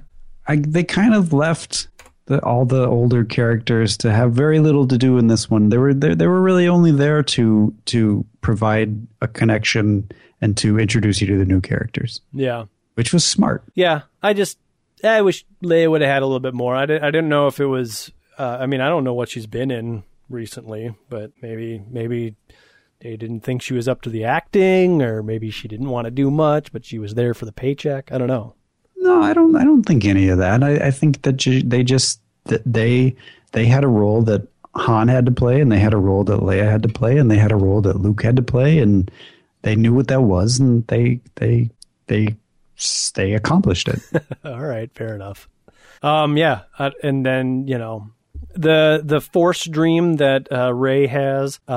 There's got to be, like, I'm waiting. I'm hoping that those scenes will be like expanded in subsequent movies, and I hope that we get to hear, like maybe Maz was dating one of the Ugnaughts from Cloud City, and they retrieved Luke's hand with the lightsaber in it, and they're like, "Ooh, let's take this." Or, you know, I'd like to know the story about how she got the lightsaber, and I have to imagine that they're going to tell that story. Oh wait, isn't that lightsaber? It's the one that Luke builds in Jedi? No, it's the blue lightsaber. It's the one that he had on Cloud City when Darth Vader cuts his hand off, and it goes flying down that air vent. Talking about attention to detail, I didn't even think of that. Yeah, his one in Return of the Jedi was green, which I would assume he still has, because he didn't lose it in the other movie. He threw it aside a whole bunch, but he kept picking it back up. So again, stuff like that was just, you know, filled with great detail, and you're like, and care for the story. And you know that at least I hope anyways, they revisit all of those scenes and they expand them. And I don't know what you thought. When I first saw that whole Force dream, I was like, what the hell? What's going on? This isn't Star Wars. But then on the second viewing, I listened and I paid closer attention. I was like, oh, this is pretty interesting. I actually kind of like what's going on here. Yeah, I didn't have any of those feelings like, this isn't Star Wars. Maybe a little with the Han stuff. Because, yeah, it felt more like, it felt like more like other science fiction, I guess. Yeah. Well, yeah. I think I think Star Wars can kind of embrace any of that stuff. Yeah. And work it in. Yeah, and so, whatever. The rest of the movie, I don't know how much more there is to really talk about. I mean, it's all good. I mean, the couple of standouts with Kylo Ren, I really liked. I thought. Do you feel like, and I've heard people say this, that Kylo Ren was kind of what they really wanted, like what George Lucas meant to do with Anakin Skywalker, and ended up making him a creepy, gross little creepazoid. That Kylo Ren was a much better way of doing that. Have you heard anything about that? No, I have not actually heard it. But I will say that if you cast Adam Driver as Anakin and you put a different director in that seat, I think you get a much better result. Yeah. But no, I don't think that. I mean, I thought he did he had grandfather issues or whatever. I really liked how he was written to be like, Luke kept feeling like a slight tug towards the dark side. Right. And, he's talking about how I feel and he's talking about the slight tug to the light side. And I never thought about that. That's, again, taking a Force idea and not saying it's midi-chlorians, but like if one can be like pulled towards the light or the dark side, why can't a bad Jedi or a Sith or whatever you want to call it be pulled towards the light side? So that to me was like, that's brilliant. I never thought about that. And of course, so he's wrestling with those demons, which of course, comes to its ultimate culmination with the scene with him and Han, when he's saying like, I want to, I want to, and I don't know how if I can. And he's talking about he wants to expunge the desire to be on the light side, but we all think, I want to expunge the dark side from me. Right. And then of course you get the payoff. And whatever, I won't spoil that, but you get the payoff and, it's like you watch it and you're like, oh, I didn't see it coming. Okay. Maybe everybody else did, but I didn't see it coming. I knew, I didn't know what was going to happen, but I knew there were only like 2 or 3 ways it could go. Right. And you're so when it happened, I wasn't like, oh man, I did not see that coming. I was more like, okay. They made that choice. Good on them. I was okay with it. I was like, yeah, good for them. They made that choice. But I was also like, but because like going into this movie, I had stayed away from as much speculation and spoilers as possible. Yeah, me too. But inevitably I had heard that somebody dies, and I had heard like Luke dies, Leia dies, Chewie dies, Han dies. By the time I got into the movie, I had heard that the entire original cast died. So I didn't know who or if it was going to happen. I didn't hear that anybody died. As a matter of fact, like before the movie, not like right before, but a couple of days, my daughter was like, Han dies. And I was like, whatever. And even with her telling me that, and I got to that point, I was like, oh, I guess I spoiled it. Han dies. I got to the point I was like, oh my God, I didn't see that coming. But the other thing... It totally makes sense because, and I didn't realize this until the second viewing, but Han is Obi-Wan. Exactly, right. And he needs to die so that the other characters can have a reason for continuing. Well, he's Rey's Obi-Wan. So now Rey has seen this. Han, though, the difference... And then maybe this is just slight, like Obi-Wan started a quest, like we need to go find Leia and we need to do this mission, and then he dies. Han's like, I need to get you to the Rebel base so that you can have that droid analyzed or something. And right, because Han is Han. I mean, we get a cool, like, it was a really cool moment for me when, as a character arc, Han now believes everything. Right. Like, and he says it's all true with the Jedi, the Force, all of it. And it's like, this is a Han Solo who has grown from the Han Solo that we saw previously. And that was kind of cool. Oh, very cool. I totally agree. And that's where he kind of becomes the mentor, and he kind of takes on a sort of fatherly role to her. Whereas I don't know if Obi-Wan ever took on a fatherly role to Luke. Maybe a little bit. Sort of, when you rewatch... it was more like a mentor sort of thing, whereas Han was more of a fatherly sort of thing to both of them, to Finn and Rey. When you rewatch A New Hope, you see that relationship between Luke and Obi-Wan develop very, very fast. Yeah. But yes, they were trying to recreate that. And honestly, if you put the two together, the relationship between Rey and Han, I think, is a little bit more fleshed out than the relationship between Obi-Wan and Luke. But whatever. Yeah, I don't know that I would agree with that, but I feel like no, I don't know. I would disagree with that, but I don't really have anything to say. Okay, you totally can, because there's many more years of Star Wars than there is Force Awakens. But yeah, I don't know. That's just my own opinion. But getting back to Kylo Ren real quick, like I liked how he was, portraying himself as a Darth Vader-like figure. He was imposing. He had the mask. He had the costume, and he had the gravitas. And then he turns out to be a twerpy kid. There's that one scene where he's in front of Snoke without his mask, and the other guy, the captain guy, whatever, he comes in, and Kylo kind of like double takes very, very slightly, like, I'm not wearing my mask. Like, geez. Like, you really see him like, I'm being dressed down by Snoke, and here comes the guy, and this just isn't a good day for me. So, and I really liked, it wasn't done, obviously, as slapsticky as that, but it was done, yeah, he's a spoiled, twerpy, overpowered brat that obviously Snoke, whose name I don't like that name, but whatever,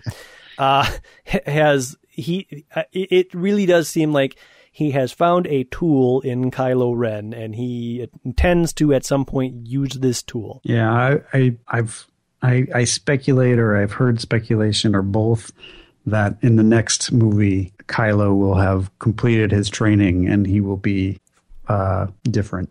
So here's an interesting. I don't know. Did you see the comic about why Chewbacca missed Kylo Ren? No. Okay, it's because Chewbacca's He didn't miss him, though. He shot him. He didn't kill him. Okay. So Chewbacca's been shooting people with his bowcaster all movie, and he's not really been missing, and even Han's like, this thing's awesome.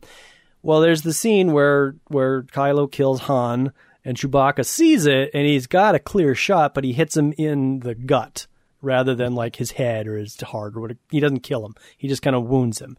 The comic shows, if you think about it, Kylo Ren is Han's son. Chewbacca is Han's friend. One could say that Chewbacca spent a great deal of time with young Kylo Ren, raising him and babysitting and playing with him, and developed a kind of an uncle-ish relationship with Kylo. And then at some point, with Ben, right? And then at some point, Ben turns into a teenager and he gets all angsty and his emotions start flaring up, and maybe Chewbacca's the only one he can listen to, and then ultimately he turns to the dark side. So the comic kind of portrays, if you think about it this way, Chewbacca probably had a very close, personal, almost familial relationship with Ben, and when it came to you killed my best friend, he looked at him through the scope of his bowcaster and was like, and then he hesitated and then shot him in the chest. It was like I don't know if that's what the writers intended, but it's a nice. My explanation is much simpler. His best friend just got killed, and he moved really quickly, and he missed the shot. Okay. Because he had a ton of emotion running through him, and he wasn't really thinking. He was reacting. Yeah, I get it, right? They're not going to kill him because he's needed for at least the next movie, or maybe even the next two movies. But I don't know, just a lot. I guess what it shows is that there's a lot of people that are looking already, right? The movie's only been out for a few months, and people are already looking at the deeper meaning of all of these things, much like they've done with A New Hope and Empire and Return of the Jedi. And nobody has done any of that with Attack of the Clones, Revenge of the Sith, and Phantom Menace. Oh, yes, they have. No, they've reimagined a different movie, but they haven't looked into why. Oh my God! Yes, they absolutely have. You may not be aware of it. I'm not aware of it. Man, there is a ton of speculation on every little detail of all three of those movies, and it's not really worth reading, but it's out there. Okay. I stand corrected, but are you sure they're not just making fun of it? No, they're not. I mean, like, remember the scene where Palpatine takes Anakin to the opera and tells him the story of the tragedy of Darth Plagueis or whatever his name is? Oh, yeah. That's a whole big thing on the internet. Do a little search for that. And I have. Like, there's speculation. There'll be articles upon articles. There's speculation that Snoke is Darth Plagueis. Which I don't buy that for a second. But, right, because didn't Darth Plagueis teach himself how to cheat death or something? Yeah, if they do tie those things together, I'll just be like, yeah. Well, maybe. Why bother? All right. Fair enough. Fair enough. So yeah, and of course the big scene at the end, Rey has to climb the giant mountain where I guess Luke has been standing for like the last 20 years.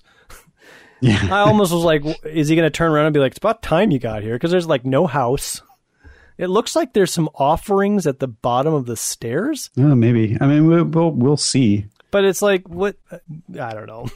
It just seemed like monks have to climb a lot of stairs to get to their guy. Maybe we should make Luke at the top of the highest mountain on Mountain Planet. Yeah, I don't think he lives there. I think he was like, today's the day. Oh. She's coming. I better go up. I'll make her walk. Yeah. If she really wants to find me, she'll climb this 900 sets of stairs. And really, for the end of the movie, like, I get it. They needed to show us the Luke thing. But God, the whole montage of her climbing the stairs was like, all right, let's get to it already. It was definitely overdone, and then the camera starts swooping around with the crane shot, and and there's a hilarious bit where like Luke does like a double take and kind of turns his head, and then they cut back to Rey, and then they cut to Luke again, and he does it again. And it's just like, oh. I'll have to watch that. I don't recall the double take. I actually liked the swooping camera shot. Okay. I just thought it was too much. It was it was like, this is the final climactic end and we're going to swirl around. You know what? It wasn't the swooping shot that I didn't like. It was just that scene took forever. It did take forever. It just went on too long. Well, and then the double take where Luke like turns his head slowly and looks at the camera, or looks at Rey, and they did it twice. It's just so silly when you notice it. I guess I will watch it a fourth time. I just don't know if it'll be in a theater. I'll have to watch for that because, I mean, you got Luke. You can't just be like, oh, hey, here I am. You got to do something. Well, yeah, he's got, and it's great. It's a knowing, telling look where he slowly turns and faces the camera. Yeah. But then he does it twice. Well, JJ was like, we need more Luke. Like his contract specifically says he needs 60 seconds of airtime. Have him do the double take again. All right. And maybe they don't count the first one because maybe that's when he fully turns around. And so he does it. So it's just weird that the second time they cut to it, he kind of does it again. Okay. I don't know. It was just weird. All right. Well, yeah. All in all, though, I mean, I loved it. Yeah, it was fantastic. I am jazzed about the next one. And I was prepared to go in and be like, meh, whatever. I'll go see the next two, but meh. But I left. The first one going like, because here, let me just back up a second. When I left Phantom Menace, I was like, I think I liked that. And then I watched it again, and I was like, yeah, I think I liked that. And then when I left Attack of the Clones, I was like, I don't think I liked that, but I'm a little tired. We stayed up for the midnight show. I'll have to see it again. I saw it again. I was like, no. Well, that one was like, Yoda fought. Oh, man. No, we got to see Yoda with a lightsaber. Not me. I hated that. Oh, I hated that. See, I hate it now.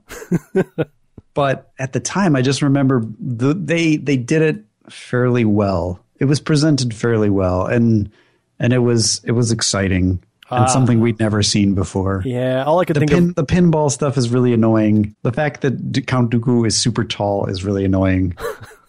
All I could think of was... again, it goes back to my perceptions of, like, is it cool that Yoda has a lightsaber? I guess, but in my mind, Yoda, and I guess this is 20 years of me thinking about it, Yoda should have been such a practiced...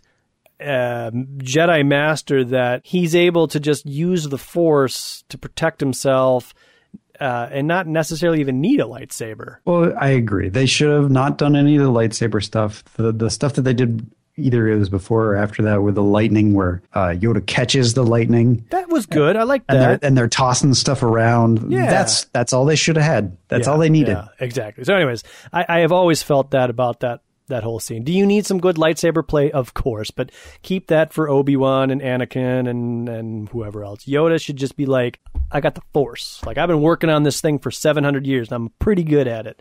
Yeah. And then, of course, Revenge of the Sith, like your standards were so low that you're like, this is the good one. We just saw the good one. I want to see this again because this was the good one. But, you watch it for a third or fourth time, you're like, nah, it's not very good. Yeah. But anyways, yeah, I had expected to leave Force Awakens being like, I don't know if I liked this, but I left it and I was like, I'm pretty sure I liked it. And then second and third viewing, I was like, yep. I mean, I've got my couple of problems, but I can overlook all of that because this was an enjoyable ride. Any problems I had they don't even matter. Exactly. I totally, even though we spent a great deal of time talking about some of the problems I had, I can't overstate that its pros way outweigh the little cons that I had. So there you go. That was our Star Wars review, I guess, or conversation. Yeah, you never asked for it, but we delivered. Yeah, that's right. And I think we spent much more time talking about the prequels and Force Awakens than we did on X-Men Apocalypse. Go see X-Men Apocalypse? I guess. I don't know. When that comes out, we'll talk about it. But it might not be right away because I might not see it opening night or opening week. I don't know. We'll see. Well, I'll probably see it opening weekend. But definitely not opening night. I'll see it. I'll see it in the theater. We'll talk about it. But, We'll do a podcast about it. We will. And listeners... And we probably won't talk about Star Wars after the end of that one. Unless there's, like a Rogue Leader trailer. Like, oh my God. All right, there we go.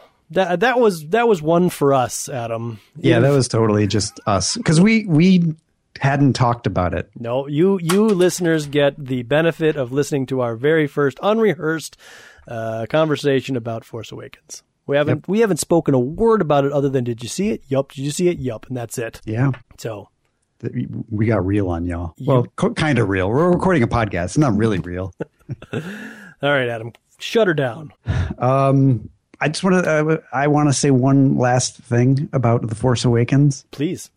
I really liked the new characters. Oh, I guess we didn't even really talk about them, did you? Yeah. No, we really didn't. I just wanted to say that the new characters were really good, and I really liked all of them, and I'm quite excited for their adventures. I totally agree. I wish we would have seen more about Poe because it really seems like they want him to be a main central character. As it was, we didn't get to see much of Poe, and he was a great actor, and he was the right fit for everything that he was doing. Finn, of course, like now you're kind of like that introduced, like we didn't even talk about that, I guess, like, right. Like the stormtroopers aren't clones. They're like being plucked out of various systems, I guess. Maybe they are loyal to the First Order, or maybe the First Order's kidnapping these kids, or something's going on. I guess in a parallel to the way that the Jedi are started from children, the stormtroopers are taken away from their families as children and raised to be warriors. And I kind of like that because, one of the, and I think this is all post or non-canon or book stuff, is, the reason the stormtroopers were such bad shots is because they were clones and they were degenerating, so they couldn't do that anymore. Right? That's kind of, I think that's an accepted canon, even though it's not said in any movie anywhere. It's just kind of said off film. So if you accept that as how the story goes, then it and maybe the fact that the First Order's like broke because they spent all their money on a Star Killer, they can't afford to make a whole bunch of clones. It makes sense that they would be a little bit more terrorist or aggressive and steal children, or maybe they even have contracts with parents that are like, as soon as that your firstborn is ours and it will give you protection or something like that. Like, I'm really curious to see if they will continue giving us information about why they got rid of the clones or why they're doing this whole firstborn or kid thing that they're doing, not necessarily firstborn. And then also, where did Finn come from? And is it too obvious to be like, it's Lando's kid? That's probably too obvious. But, Star Wars is a universe full of coincidences. Yeah, it's true. And, one also has to ask, like, is Billy D. Williams interested? Is anybody interested in Billy D. Williams? Well, Billy D. Williams, I saw Billy D. Williams at a Comic-Con recently, and he's absolutely interested. Of course he is. But he has not been approached. Okay, and that very well could be just either the studio doesn't know exactly what they're going to do next because they've opened up all these storylines as possible places to go, and maybe, even announcing that, like, we've cast Billy D. Williams is like, spoiler. Right. So we may not even know if Billy D. Williams is cast until, like, the movie actually happens or we get closer to that. Who knows? Or maybe they just don't want to use him, which I think that would kind of suck. Like, I think you need to bring Lando in. Although, I think they will. I think it's a callback to Empire. They're going to bring Lando in the second one. Right. And then, of course, Rey is the biggest mystery. Is she related to the Skywalkers? Is she related to Han and Leia? Was she put on this planet to hide her away, much like Luke was put away on the planet to be hidden away? They don't. I would say that the studio doesn't know yet which direction they're going to go. They're already filming the second movie, so it is quite possible that they do know. Are they? I thought they had just finished casting it. No, they started shooting. Maybe they start shooting in February, but I know the script is done. Oh, okay, all right. Well, then you're right. They probably knew. They probably do know. Because there was a tweet from the guy J.J. Abrams' friend who plays Snap, who said J.J. read the script and he said, "Oh, I wish I was directing this one." Right, and I guess that's. For those that don't know, JJ's not directing this next one because he said Star Wars takes over your life. Yeah. And I imagine it's true. Especially with the movie that they created and the script that they pumped out. I'm sure it took a good chunk of his life to work on that movie. Yeah. Yeah. So, yeah. Good on you to call out the main characters of the movies and how interesting they were. And, they weren't really, they're not really all that one-dimensional. I mean, I guess we've only seen a little bit of what makes them motivated, but I don't know. But it's in the same way that in Star Wars, we get introduced to these three characters and they get thrown into situations, and it's not until Empire and Jedi where Empire, we learn who they are, and then Jedi, we're just happy to be back with the gang. Well, we also see them grow a little bit, too, in Return of the Jedi. Yeah, in Return of the Jedi. You're right. Empire, we meet them. Return of the Jedi, we see them grow, and then the story ends. But it almost sounds like, with the way that they're talking, like this thing may never end. And there may be a new Star Wars movie every 18 months until it no longer makes money. And that's one has to wonder, like, are we going to get Star Wars fatigue? I mean, obviously movies like Rogue One and Han Solo probably aren't going to capture everybody like Star Wars has. Anything with a Star Wars moniker that's like 8 or 9 will probably get the main draw. But if you release like a new Star Wars movie every 18 months, I think you're going to see diminishing returns on that. It's like the superhero fatigue. You're going to get Star Wars fatigue. But that's, but I guess you bring up a good point. Like we're already in like year 10 or whatever of Marvel Studios, and they're going strong. Yeah, that truck ain't slowing down. No, it's not, right? I mean, you saw the trailer for Captain America, didn't you? Yeah. It looks crazy. It looks great. Yeah. And I'm sure the next Avengers movie is going to be equally fantastic. So, all right. There you go, everybody. Go see Star Wars. Yeah, it was good. And maybe X-Men, I don't know. Yeah, you got a while for that one. Oh, and Deadpool. I guess Deadpool comes out. Oh, yeah. Never been a big Deadpool fan, but I'll go see it. Yeah, I'll probably go see it too. Do we have to do a Deadpool? No. I guess we should do a Deadpool review. That I see that more as a post episode. Saw Deadpool, it was all right. How about the fans decide if we get 15 setting the bar high. I'm setting the bar high. If we get 15 listeners who want us to do a Deadpool review, and let's face it, most of you didn't make it this far. Exactly. So in this episode, these guys are talking about Star Wars. then we'll do it. Okay, 15 listeners, and we'll do a Deadpool review. Otherwise, we're not going to do a Deadpool review. Yeah. All right, fair enough. All right. Until next time, my name's Adam. My name is Jeremy. And this danger room is closed.